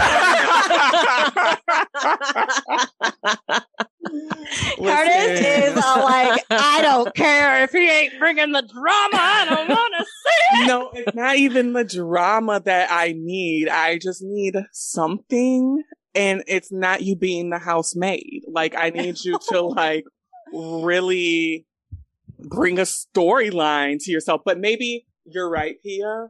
And maybe he had first season jitters, and second season we will get more of a story out of him. I'm just saying, let's just give him the benefit of the doubt, because if the people in the house that are all crazy and like all different types of personality all collectively seem to genuinely like him, like, you know what, we're not seeing something. So like, you know. Exactly. Yeah. There's a lot going on this season, so they're clearly editing a lot of stuff out because they have bigger fish to fry. Mm-hmm. So I would love to see why they like him so much. Yeah. I mean, we can bring him back only because he's really, really cute and hot. But okay, fine. That's all. That's it. That's all. We're moving on. Paige comes down in a whole fucking outfit. And I was like, bitch, take your heels off. Like, everyone's in their PJs. This was I was annoyed by this. But Danielle comes down. She doesn't give a fuck. She sits right next to Sierra. Look how much effort Danielle is putting in. That's what I'm saying. Like, Danielle really took that conversation. This is what's irritating, because I feel like the only person in that entire house that took any of the conversations that happened past 2 weekends seriously was Danielle. Yeah. She has tried to actually implement the things that they talked about. And I don't think not one other person has. I like, that was a lot. Danielle literally sat next to Sierra, enjoyed the conversation, partook in the conversation about Sierra talking about being a nurse and how hard it is to see people dying all day. Like, yeah, that's real. And I thought, okay, now, like, what have you done, Sierra, to give back to that friendship? Nothing. To nurture that friendship. That's what I want to know. It's just like, because we're just seeing a lot of Danielle giving, and I'm not really I'm seeing her accept whatever's being given to her. I'm seeing her do that with open arms, but I'm not really seeing her put in the effort either. It's very one-sided. It does feel a little one-sided, especially since the people that are against Danielle on social media, they're saying that there's all of these examples of Danielle leaving Sierra out and making Sierra feel less than. And I'm like, I need examples because I don't see it. Yeah, I see are they still on that? Well, I haven't really seen from this past episode. I haven't seen what the people are saying yet. You know, I went back and forth with that one person in your comment section because I was like, just give me examples. And she couldn't. Which one was that one? It was when they were saying it was after the fight that they were saying, oh yeah, it was after the fight because they were saying that Sierra said like, you and Danielle have done things and blah, blah, blah. And so I asked her, and I was very proud. Pia stumped them. I was so proud of Pia. I was really proud of that moment because I was open. I was like, Pia handled that perfectly. I was like, give me your facts, give me examples. And then when they gave me whatever they were giving me, I was like, these aren't examples. These are your feelings. Like, these are not like, but the reason why Pia did so well in that moment is because you got to hit him with I hear what you're saying actually, and I can completely understand where you're coming from. What if I presented you with this idea? Yeah. So if you don't attack the person, it was not an attack at all. It was very open. I wanted to cause I'm like, okay, I'm a human. Maybe I missed some stuff. And you kind of guide them. You kind of guide them to your point eventually. Yeah. And she guided that person there. Pia's very good at articulating her thoughts and into a very good point. That's why I'm like, debate squad. It was good. So I have something to say about what Ciara is feeling right now, because she keeps talking about how she feels so lost. Yeah. 25 years old is usually around the time you start to feel this way. It's the Saturn return. I'm sure you guys have heard this. Have you heard this? I actually haven't. I have not heard of this. Okay, no. It's an astrological thing. And so Saturn is the planet. It's like our teaching planet. And it takes about 29 to 30 years to go all the way around your chart. And so upon its return to where it was when you were born, you start to go kind of nuts. You start to feel like, oh my God, everything just kind of gets brought up again. And so around between the ages of 25 to 30, especially for men go through their major Peter Pan complex where they're like, oh my God, I'm turning 30. I don't want to grow up, but I want to grow up. Yeah. Women just feel kind of nuts. And so it's a pretty common through line where you get to your late 20s and you're like, why do I feel crazy? It doesn't affect everybody that way, but it's super common. Mm-hmm. And so she's in her Saturn return. It's starting where she's like, I'm a nurse. What am I going to do with the rest of my life? Is this what I want to do? Blah, blah, blah. So she is definitely going through it. Listeners, if you're familiar with this, reach out. Let me know. Because that makes sense. Yeah. If you Google Saturn return, you'll be like, oh, that was totally me. I mean, that makes sense. I was experiencing it for the past 3 years, and I always thought it was just COVID. You know what I'm saying? Because how old are you? I turned 30 in November, this past November. Yep. Yeah. And it's usually it takes years. So you're like, it's not like it happens for a couple months. It's for years. Damn. And I was doing that through COVID. I really was losing my mind, y'all. Mm-hmm. I'm not gonna it's been a rough past 3 years because I was really, sorry. I'm not unpacking my whole life. I feel like it's happening to me right now because it's like that. I'm 32 now and I'm like, yeah, no, the residuals. There's residuals. A family? Not right now. I don't want one right now. Please no. No, I don't want to. I genuinely don't want a family, like a baby or a family right at this moment. Like I kind of want it when I'm maybe around 35, 36. But I think I started thinking about more because my cousin is about to pop. She's about to have a baby and we're close in age and we're raised like sisters. So I'm like, am I supposed to have a baby? She's married. She's about to have her baby. She's a lawyer. I'm like, oh my God, am I behind? Yeah, no, she's literally living her adult life, full career, full now, You're not helping me, Curtis, in my Saturn ring. I mean, I ain't got a family or a man. At least you have a man, Pia. That's true. Okay? And a dog. That's my baby. And that's my baby. I got two cats. I don't want kids. And my sister told me a while ago, she's like, I don't want kids either. And I was like, oh man, because I kind of wanted her to have kids. Because I was like, I want to be an auntie. And then just recently she said that she'd be open to having kids. And I was like, yay! Oh, I want to have kids, but kids are expensive for a gay man. So I really just want to find a lot of 43 to 47-year-olds have been matching me on Hinge lately. Okay. I haven't been going on any dates, but by the time I'm 35, 36, I would love to, I don't know if I would be in a full relationship, but to do a co-parenting thing where I meet someone older and they pay for the surrogacy and we co-parent a child together. That's a lot of people are doing these partners, even heterosexual people, people are because why do you have to, if you want to have kids, I feel people feel they need to get rushed and find a partner and have kids with someone because they just want to have kids. And it's it's actually a very mature thought to be hey, do you want to have a kid? I want to have a kid. Do you want to, I think we would be good partners.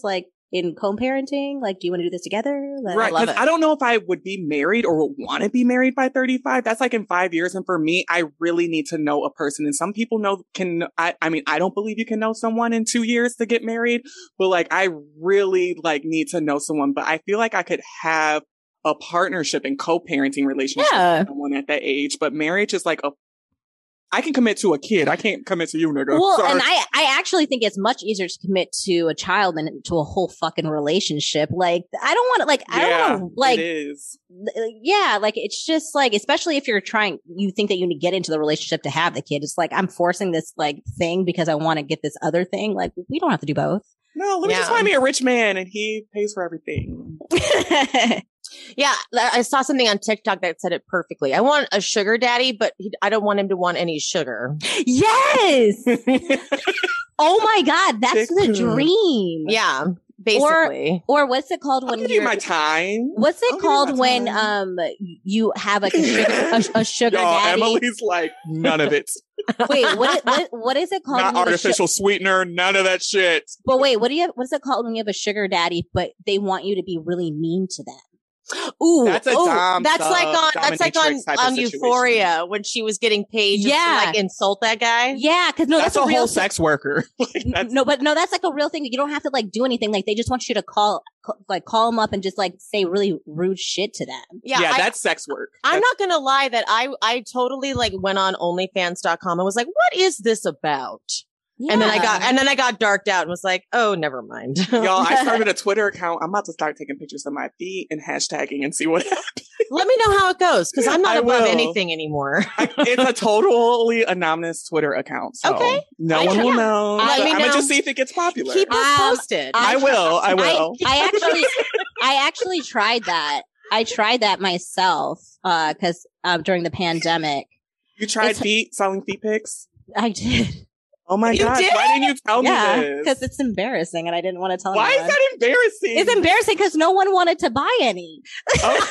Well, no, you just didn't have great marketing tools, but people would buy your feet. I had like a whole separate... Well, I don't know about your feet. I had a whole separate Instagram account. And what was it called? I'm not telling you that. Taken care of? Okay, first of all, some people want bad feet. Like I was gonna be in the market for people who like bad feet. It was a very niche. Okay. She was going for a very niche market. The server foot. The server foot. I love it. Fuck you, Curtis. Well, you knew what your niche was. I know I have ugly feet, but there are some people who like ugly feet. I actually respect that you. I like that you niched yourself down. You're like not just any feet. Specific feet. Ugly feet. I like that. I think that was smart. In food and just like jelly. You know what? I think we're all onto something. I think that we need to just join forces. We really do need to just lift each other up in these things. Yeah, I'm sorry. There's no shame in this. People are making money doing weird shit. Why are we not doing that?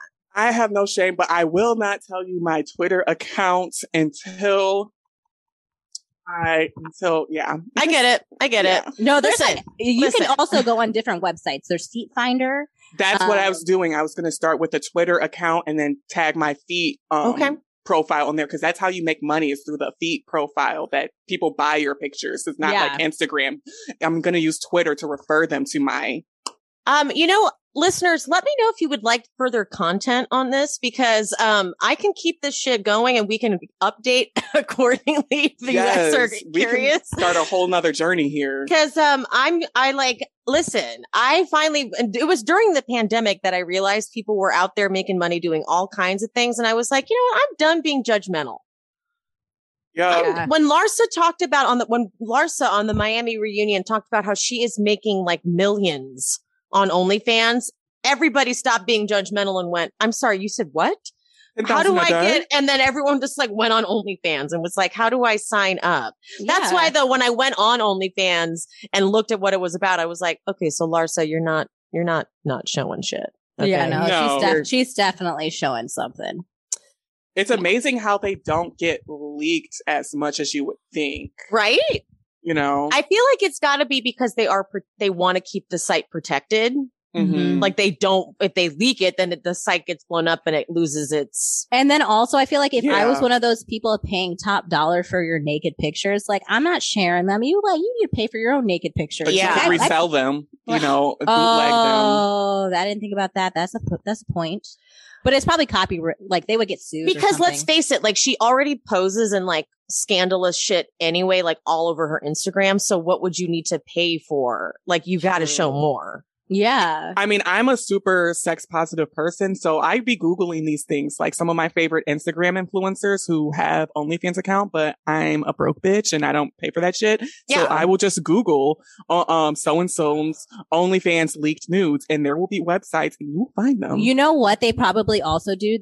Because I know a lot of people, they put watermarks on their pictures. So they probably have like numbered watermarks. So like if they're like doing a specific picture, like they like maybe have a number so they can like kind of track it. So like if you did resell their picture, they could probably fine you and sue you. And report. Yep. 100%. I bet and I bet you there's like contracts you probably have to like, you know, they get to like e-doc sign, like, okay, you promise not to resell this, et cetera, et cetera. And you could probably be a subject held for a accountable. Lawsuit. Yeah.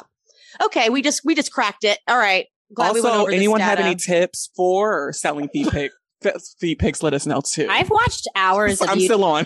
Guys, fell out her seat, y'all. I've watched hours of YouTube videos on how to sell feet. Like, I'm like not even kidding. I'm gonna start hashtagging, and I honestly will just like hours. I was like, how do I do this? Okay, so we're on a journey. Mm-hmm. Okay, I'm even more excited now. I'm glad that we've all talked about this, and I'm happy for us. Okay, look, let's get rich. I don't care how we do it. Okay, Kyle and Amanda, they talk about the prenup, and we find out that Amanda truly knows nothing about finances. Blown away, Emily. Her dad does her taxes, which really explains why like she's terrified of the thought of a prenup, because she's like, I'm terrified of any conversation about money. Anything. Period.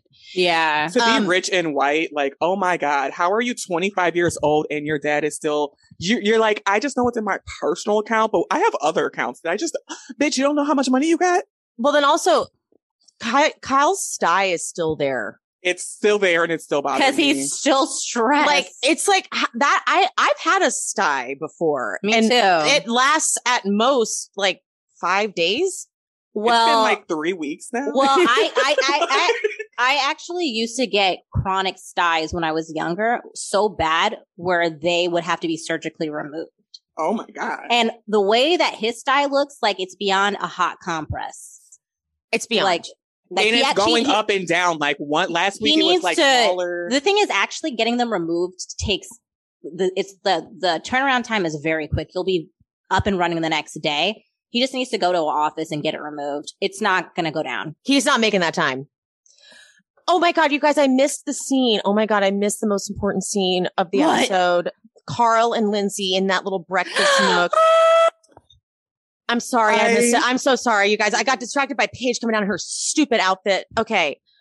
Carl and Lindsay, like, okay, all I could see in Little Mermaid, when that musical number, the Kiss the Girl, where they're like on the boat and they're like singing Kiss the Girl. Do you know what I'm talking about? Yeah. Remember that movie Little Mermaid? Yeah. It felt like that. Like every scene that they're in together, like now you can see their eyes twinkling at each other. Like it started on it started on the party bus when Amanda was like, did you think about marrying Carl? And she's like, and had to drink because she obviously was. And then he was like, oh, it was weird not seeing you in your bed. I thought maybe you were like, you'd slept at Ahmed's house. And she's like, no. And you could tell he was like, okay. And then in his confessional, he's like, well, yeah, I know that Lindsay just wants to find love, but I think she's finding it with the wrong guys. And he's got like a little smile on his face. And then she's smiling at him. And I was like, it's so crazy to see it like from the beginning, the gradual connection that they're realization of being like, I think I like you. The reason I bring it up is because then later they're playing that like clapping hands thing. Yes. Everything. Like, I'm so happy you guys were catching these moments too, because I was like, I'm just such a fan of this time around relationship with Lindsay and Carl. And I know a lot of people they're basing it off of their first time around and how they were individually as people. But I just think that timing is everything. And that sounds cheesy, but timing is everything. And I think this time feels so different. It does. It feels so different. And back to your point, Emily, what you were talking about in the beginning, like it felt like you're watching a performance. Like it literally feels like I'm watching a rom-com, like watching them together. It's so cute.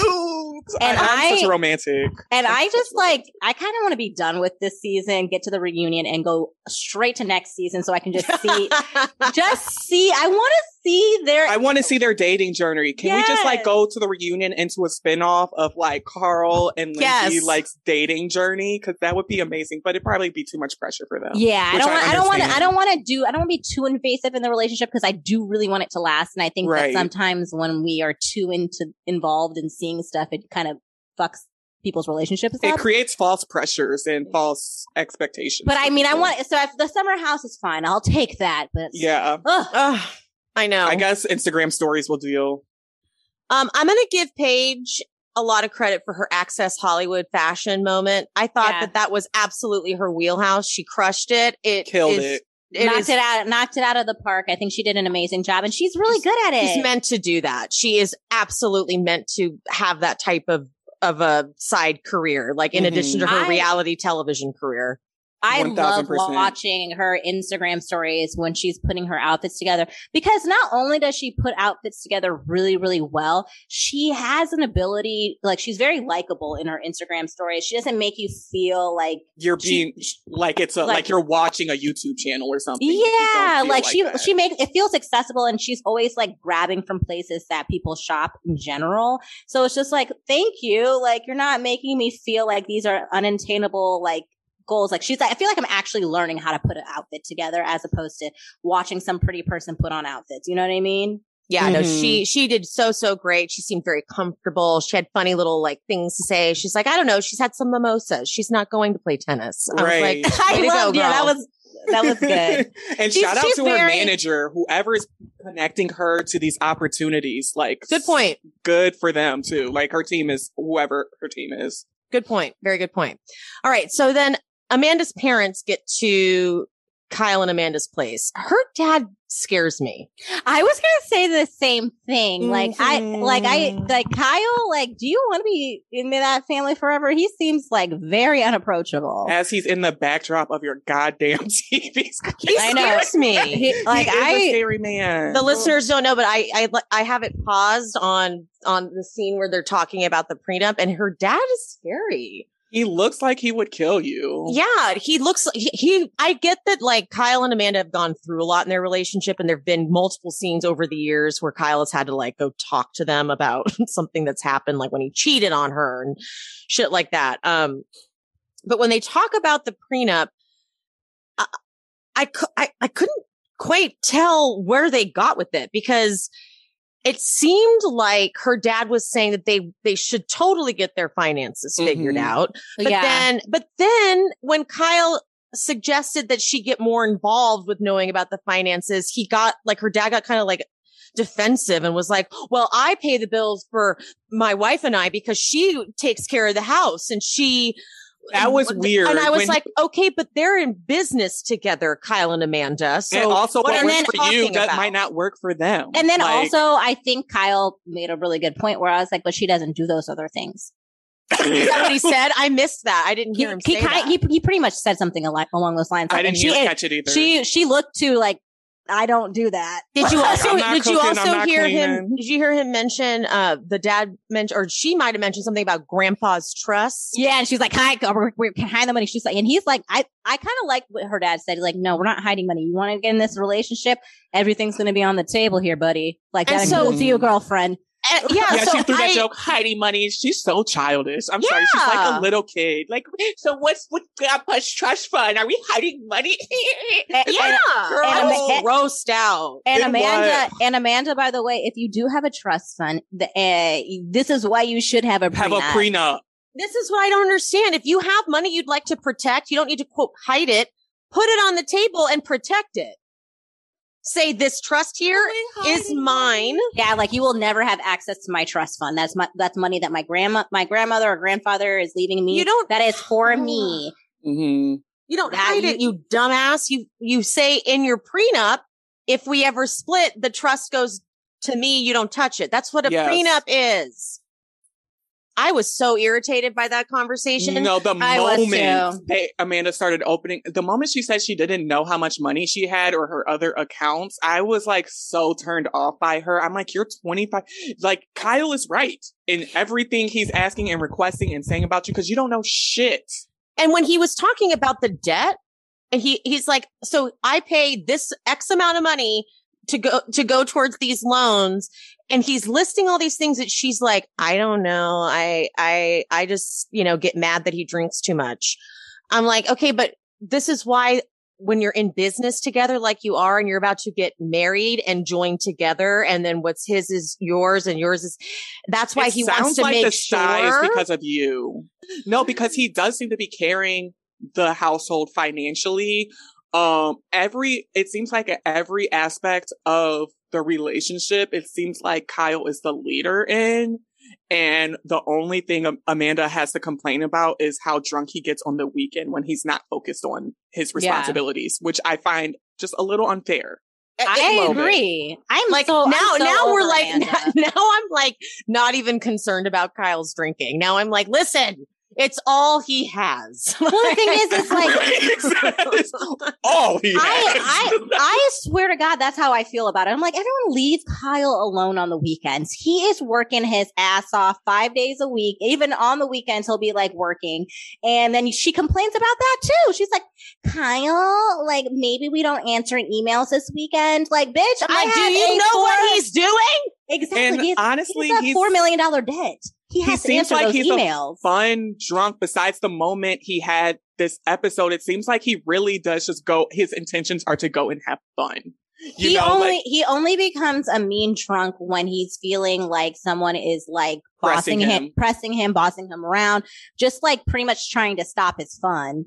Essentially. But if you just let him have fun, and don't try to argue with him. He's not causing anyone harm or trouble or hurting anyone. That's why it's just like, alcohol never gave him that sty, Amanda.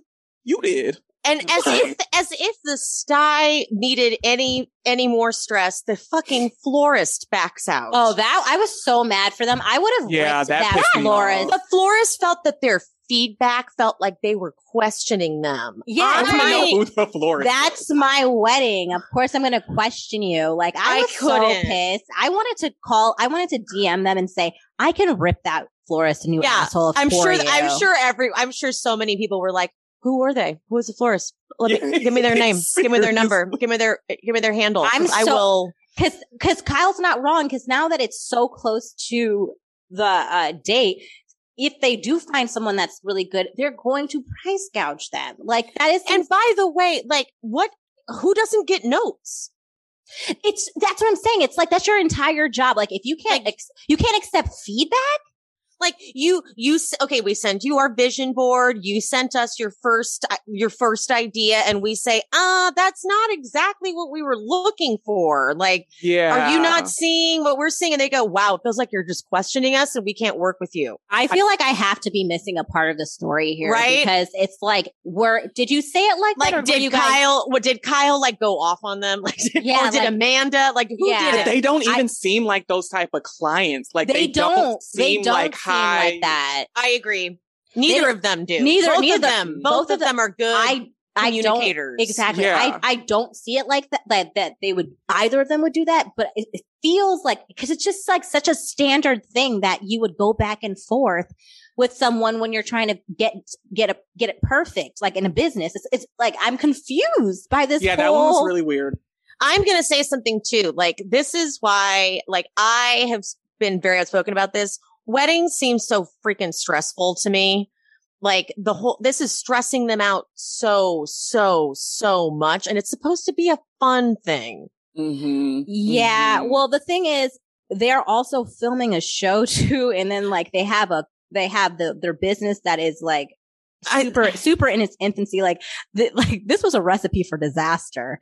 Like they didn't need to get married. They didn't need to have a fucking wedding. I don't know why they needed to rush this so bad. Well, it's not really rushed. It has been 3 years, Emily. I don't care. They can be engaged for. Why is this social norm of needing to get married? But if you're forcing it, I think it's what Emily's saying. It's like if you're forcing it, because it's not rushed. You're right. It has been 3 years, but it seems like they're still trying to cram and force it in, and it's not flowing the way it should. And how come they can't just say, look, I know everyone wants us to get married, but we're practically married. We love each other. There's no need for us to rush this wedding. We want to enjoy it. Because stop rushing us. Yeah. And if Bravo wants it that bad, Bravo, you all can plan it. Well, that's because I definitely think that like we're not like seeing what the behind the production is. Like I'm sure Bravo's like here, like we're ending it with your wedding, and it's like they have to get it done, and it's like it's a part of their job. Like they have to get it done, and that's annoying though because it's their job, but they're the ones that have to pay for the majority of it and also plan it. That's bullshit because they also are trying to build a very, very big business.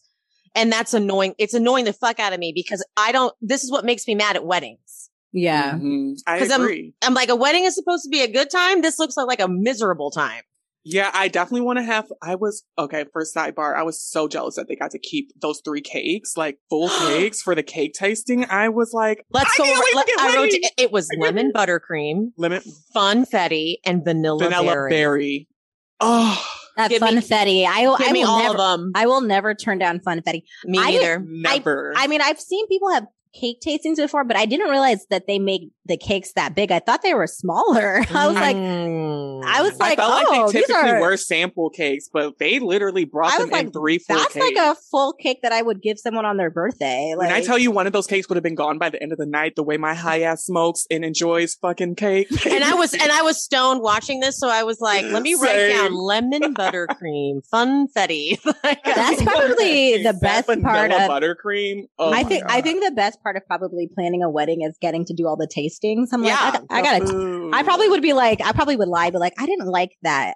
We need to do a second tasting. But here's the problem. They are enjoying 0% of this. Yeah, they are enjoying none of this. Yeah. And so that's what's pissing me off because now that's like, we're going to get this wedding that I'm not enjoying. I have not had fun watching any of the planning. The dad looked terrifying. He's like, I'm getting a lot of emails. Oh yeah. He was like, and then they're like, what are you talking about? And the fact that you don't even know about these emails. I was like, run. Everyone just run out of the room. I am terrified of him. The fact that Kyle does not rip Amanda new assholes every week is crazy to me that she gets to rip him a new fucking asshole and she doesn't do anything. And you know what it is he can't because it's always going to come back to you cheated on me. But that's why they might not too much because he's giving in way too much. Do you think the alcohol restrictions are going to lighten up when they get married? No, they're going to tighten up. Like this is not going to be a smooth sit. Like those first 5 years, you know how they say like the first 5 years of marriage are like is typically when you succeed or don't succeed. Isn't that how long Schwartz and Katie were together? Pretty much. Married. Oh. I think it's about that time for actually. Even though technically, legally, they've probably only been married for 2 years because they lost the papers and they never filed it when they initially got married. Oh, well, that doesn't count. Yeah. But no, I think because they got married in season 7. No, I'm sorry. They got married in season 5? I want to say I had season 5. They got married in season 5. Season 5, and we just finished season 9.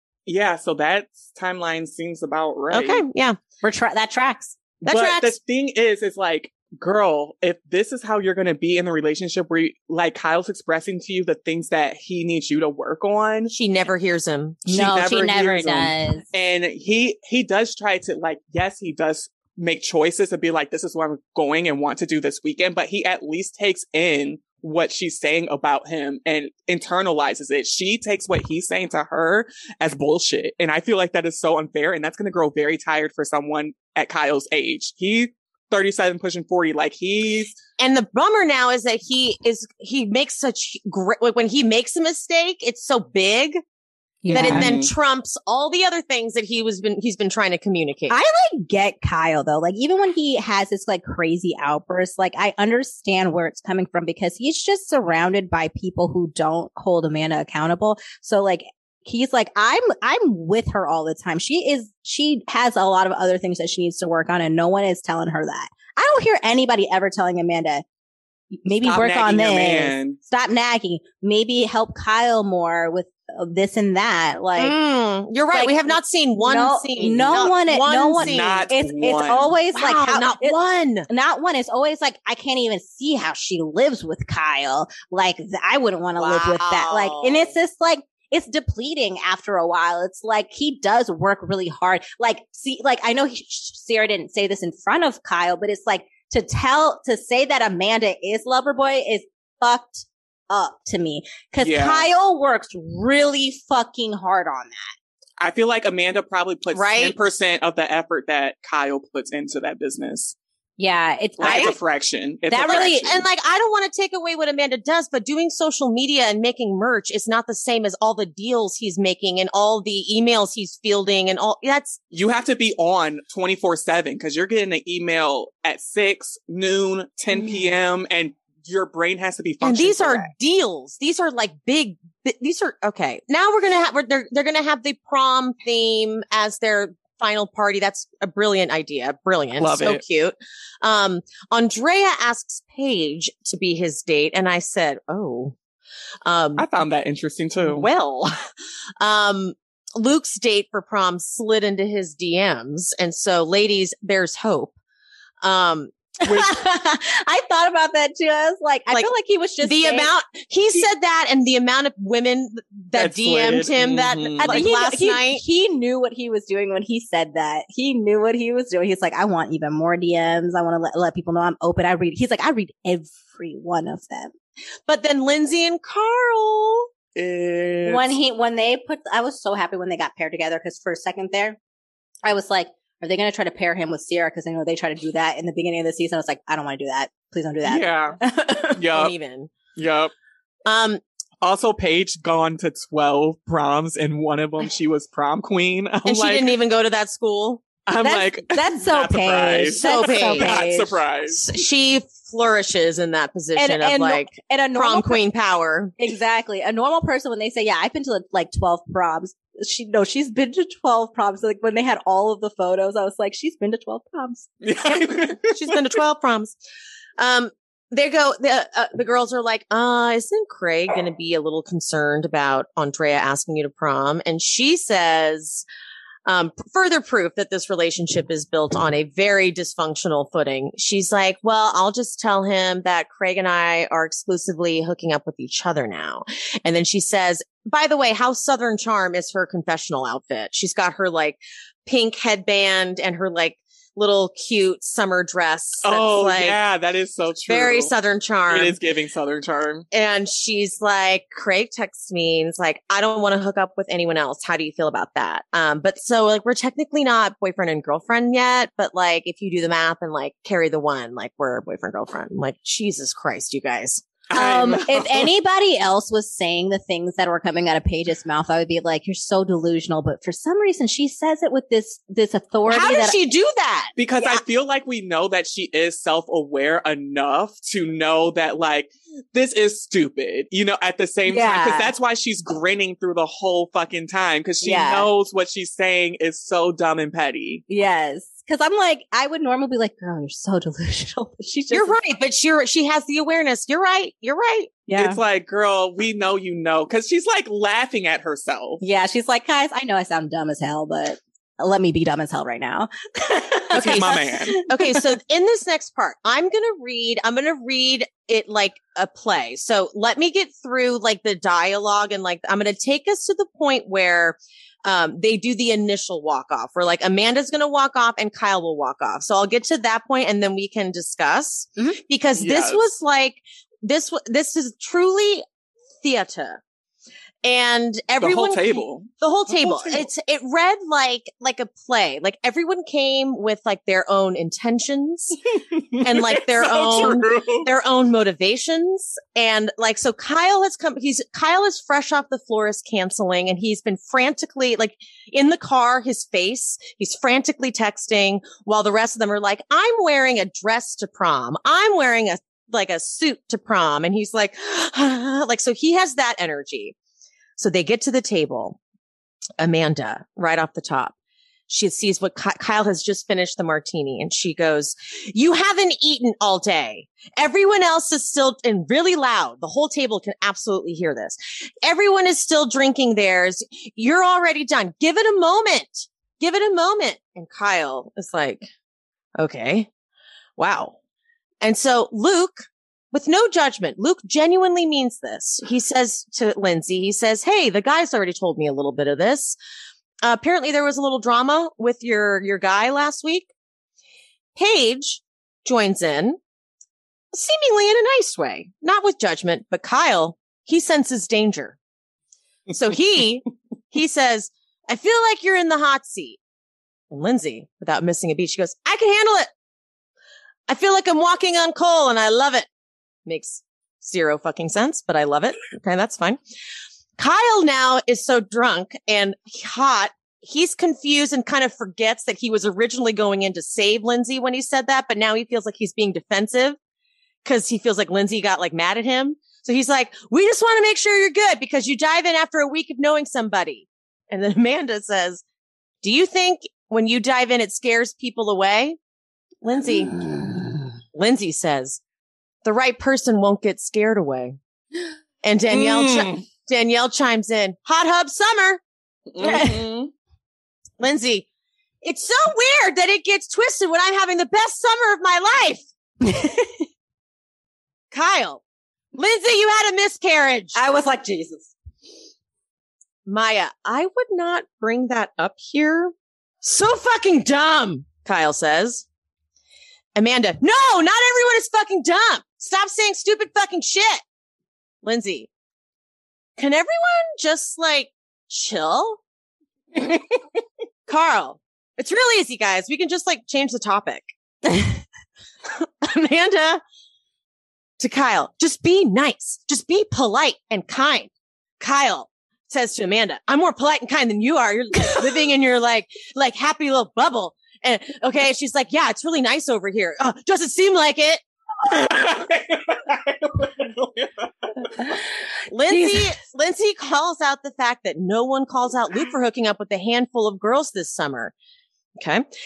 Paige looks over. No, I'm sorry. Carl then says, "Hey, yeah," because Carl wants to change the subject more than anything. Carl goes, "Yeah, Luke, tell us about Nicole." As soon as Luke starts to talk about Nicole, literally everyone starts having separate conversations. So Luke's like, "Hey, oh yeah, thanks for asking, Carl. So Nicole and I started dating." And Paige looks to Lindsay and goes, "Yeah, you're right. There is a double standard." And Sierra looks to Maya and goes, "I think I'm going to have the salad." And then, and then Amanda says to Kyle, "You're being an asshole. I need to go to the bathroom. I can't be here." And Kyle is getting more and more upset as he realizes no one is listening to Luke. And he's like, "Wow, there's like 13 fucking conversations going on." And he's like, "Will anybody fucking listen?" And he slams the table. Amanda walks off.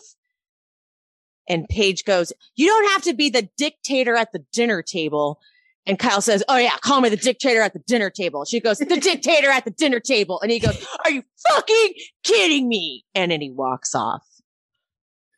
Tell me that is not theater. That is absolutely Emily, theater. And I'm please, like, bravo. Can we take a moment for the retelling? Oh, the table read there. You're one man show.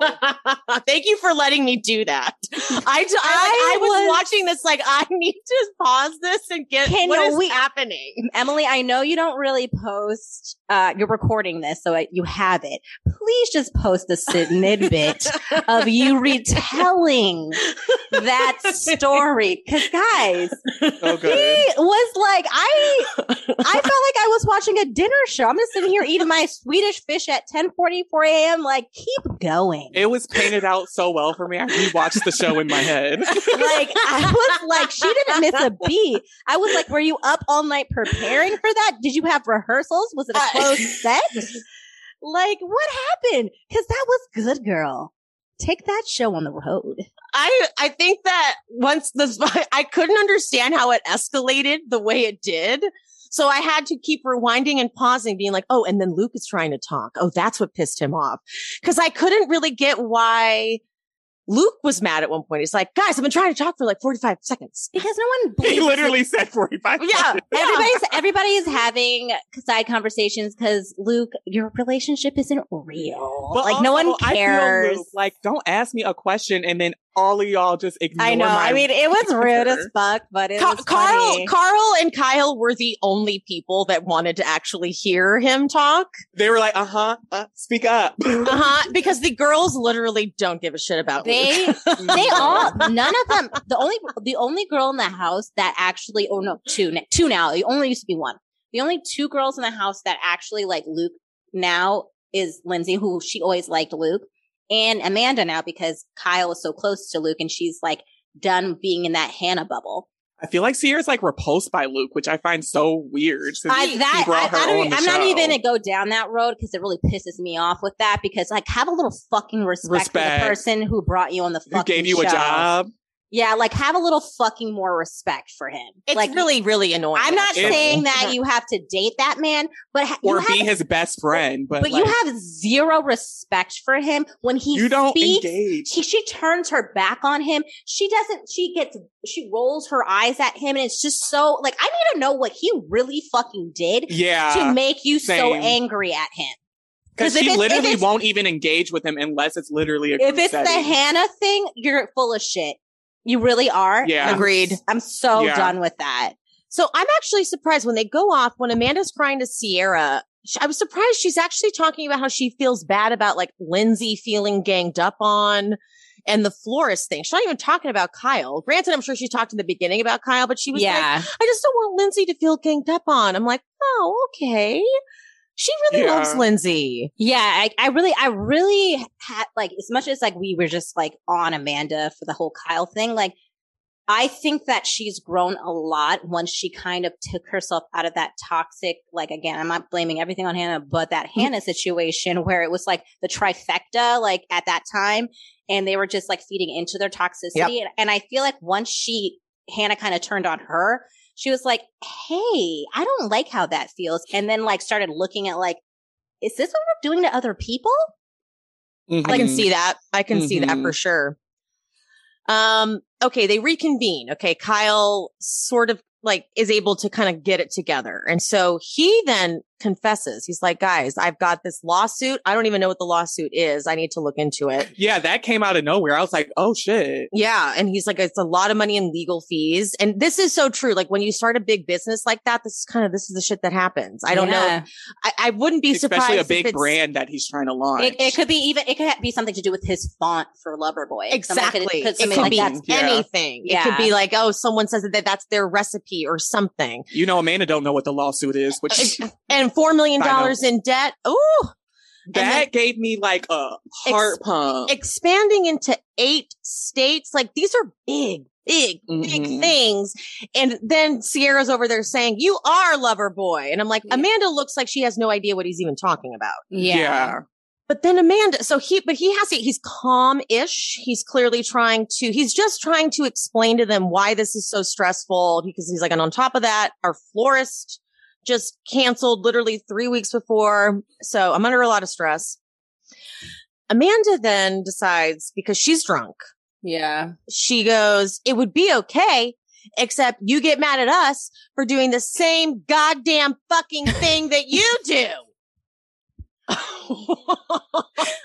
so sorry. Because the thing is, Kyle did try to pull it together and revamp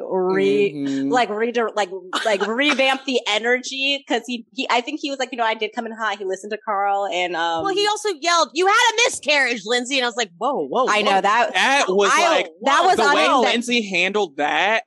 She went, "Let's try to not scream that." I know, Lindsay. Honestly, she is so good at them all. When they come, she might have unpacked that miscarriage honestly with her therapist because that's too triggering to not react. I'm sorry. Well, the thing is, but Lindsay is actually fairly good at whenever people are like saying really terrible things to her, i.e. Sierra that two weekends ago. She'll just sit there. She's like, I think she mental notes it. Yeah, she's like, okay. That's one little. So that's why when Amanda's like, you do the same goddamn fucking thing, he's like, all right. And it's like he like has a slow build, amazing explosion. He's like, all right, well, everyone's worrying about their fucking prom outfit when I'm dealing with a little more problems. I was like, holy shit. I felt it coming. I was like, Amanda. That espresso martini kicked in. He was trying to like keep it down. Guys, don't have more than one martini. They make you argue. Yeah. And you could be the nicest person. And if you have more than one martini, you're fighting somebody. Speak for yourself, babes. So he runs off. Danielle, when Danielle tries to stop him, I'm like, no, let him go. He should go. Like, he should absolutely go. Like, she was actually security. She jumped in front of him like the whole. She was like, I was like, bulldozed through her. Yeah, I was like, no, let him go. Kyle went through her like a running back. Like, the way he gracefully went through her, because I'm surprised she did not get knocked down. Me too, because she had heels on. I was like, careful. She braced herself. She already knew. I'm like, oh. Yeah. Also, let's talk about Paige being hypocritical and fake as fuck with a little comment talking about. Yeah, that's what I wanted to talk about too. Turning to Lindsay talking about it is kind of a double standard that Luke gets to do this and you're doing the same thing. It's like, bitch, haven't you been slut shaming her this whole season? And I think like I think we saw this on social media. I don't know. Did we talk about this last week or I talked about it at some point, but like Lindsay was on she was getting interviewed and she was like, I had no idea that Paige was talking as much shit about me as she was until I watched it back because we had a lot of amazing conversations in that house. So it just really like took me aback to see how much she was really like talking about me that whole time. That broke my heart. That would take me back. Because it's like, and if those are the moments that she's talking about, because Paige acts like she'll have a good conversation with Lindsay, no problem. But then it's like, she's like one of those people like in grade school where she's like really popular, but she does like you. And so she's like, we can be friends, but only secret friends. No one else can know. Ooh. But it's like, I feel like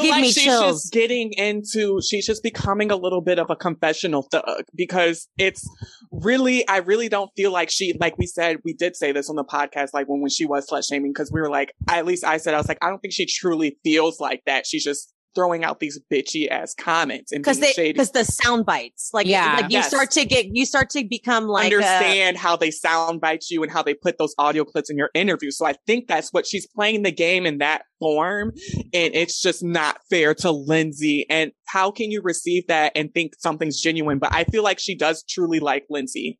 I feel like she's just being a confessional gangster. Yeah, but I think she does like Lindsay, but I think that she enjoys the cattiness of her other. She likes Sierra. She enjoys the sound bites. But I don't know. I think that Sierra doesn't like Lindsay. Craig doesn't really like Lindsay, and I think that she likes those people more. And she's just like, I mean. I just think that she'll never be able to be Lindsay's friend fully because of all of her other relationships. I don't think Craig doesn't like Lindsay because we've heard this on multiple times that they do have a long history of friendship. So I don't think Craig doesn't not like Lindsay.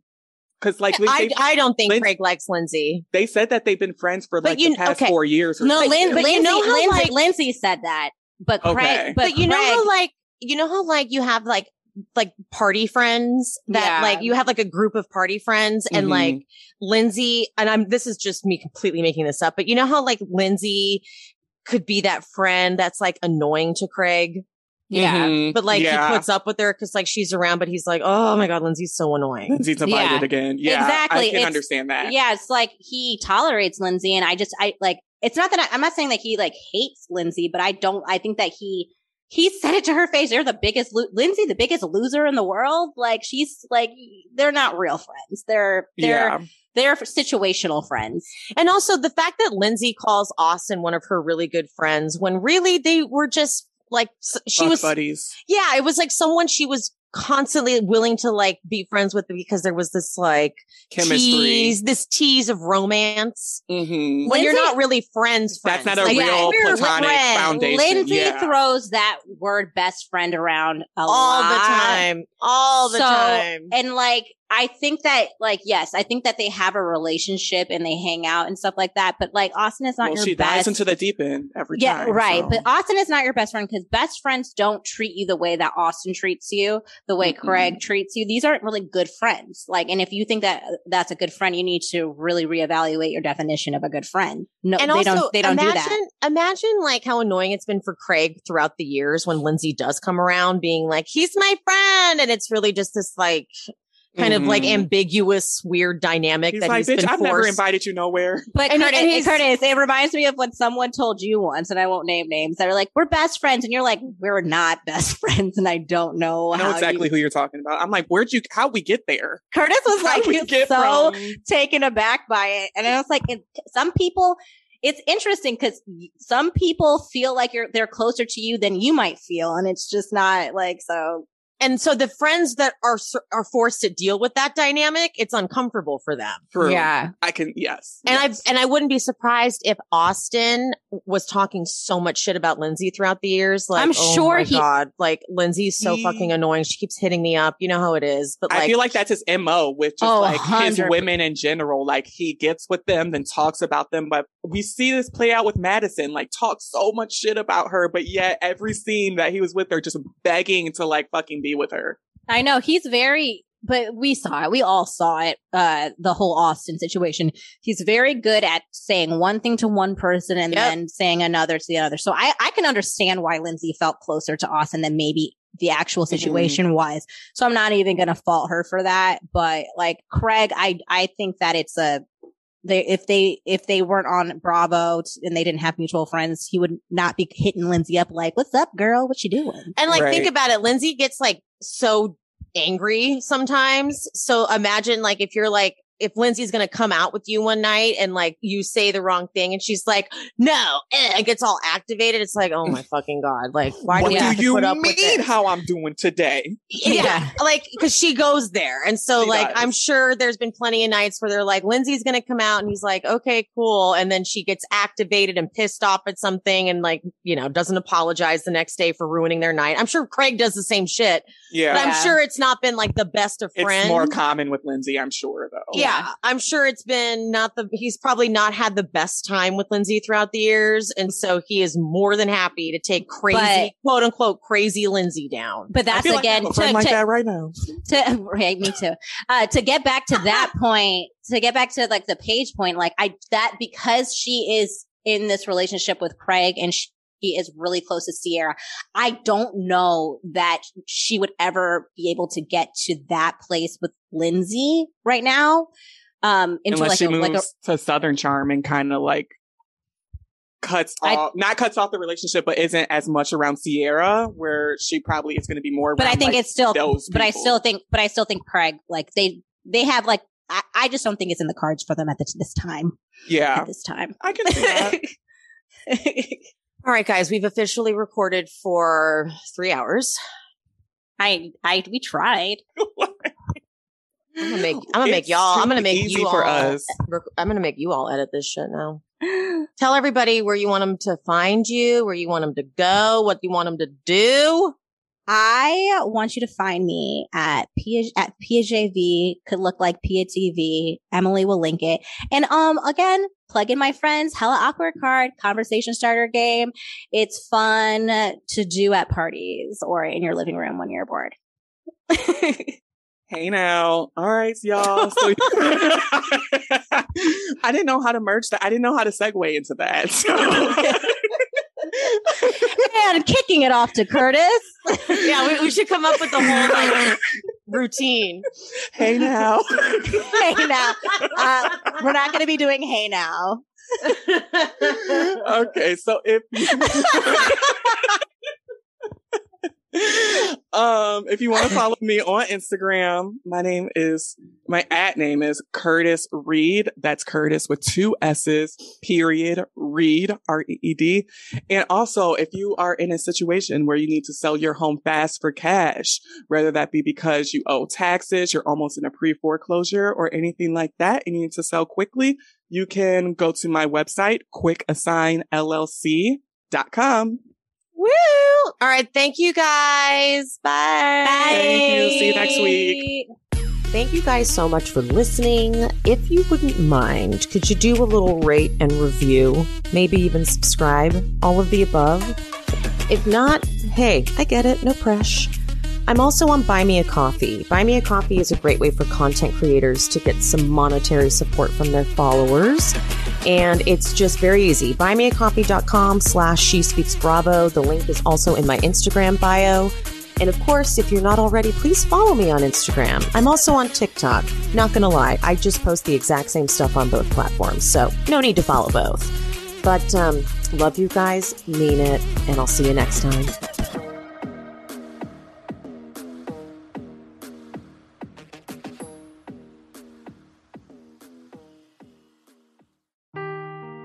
Seeking the truth never gets old. Introducing June's Journey, the free-to-play mobile game that will immerse you in a thrilling murder mystery.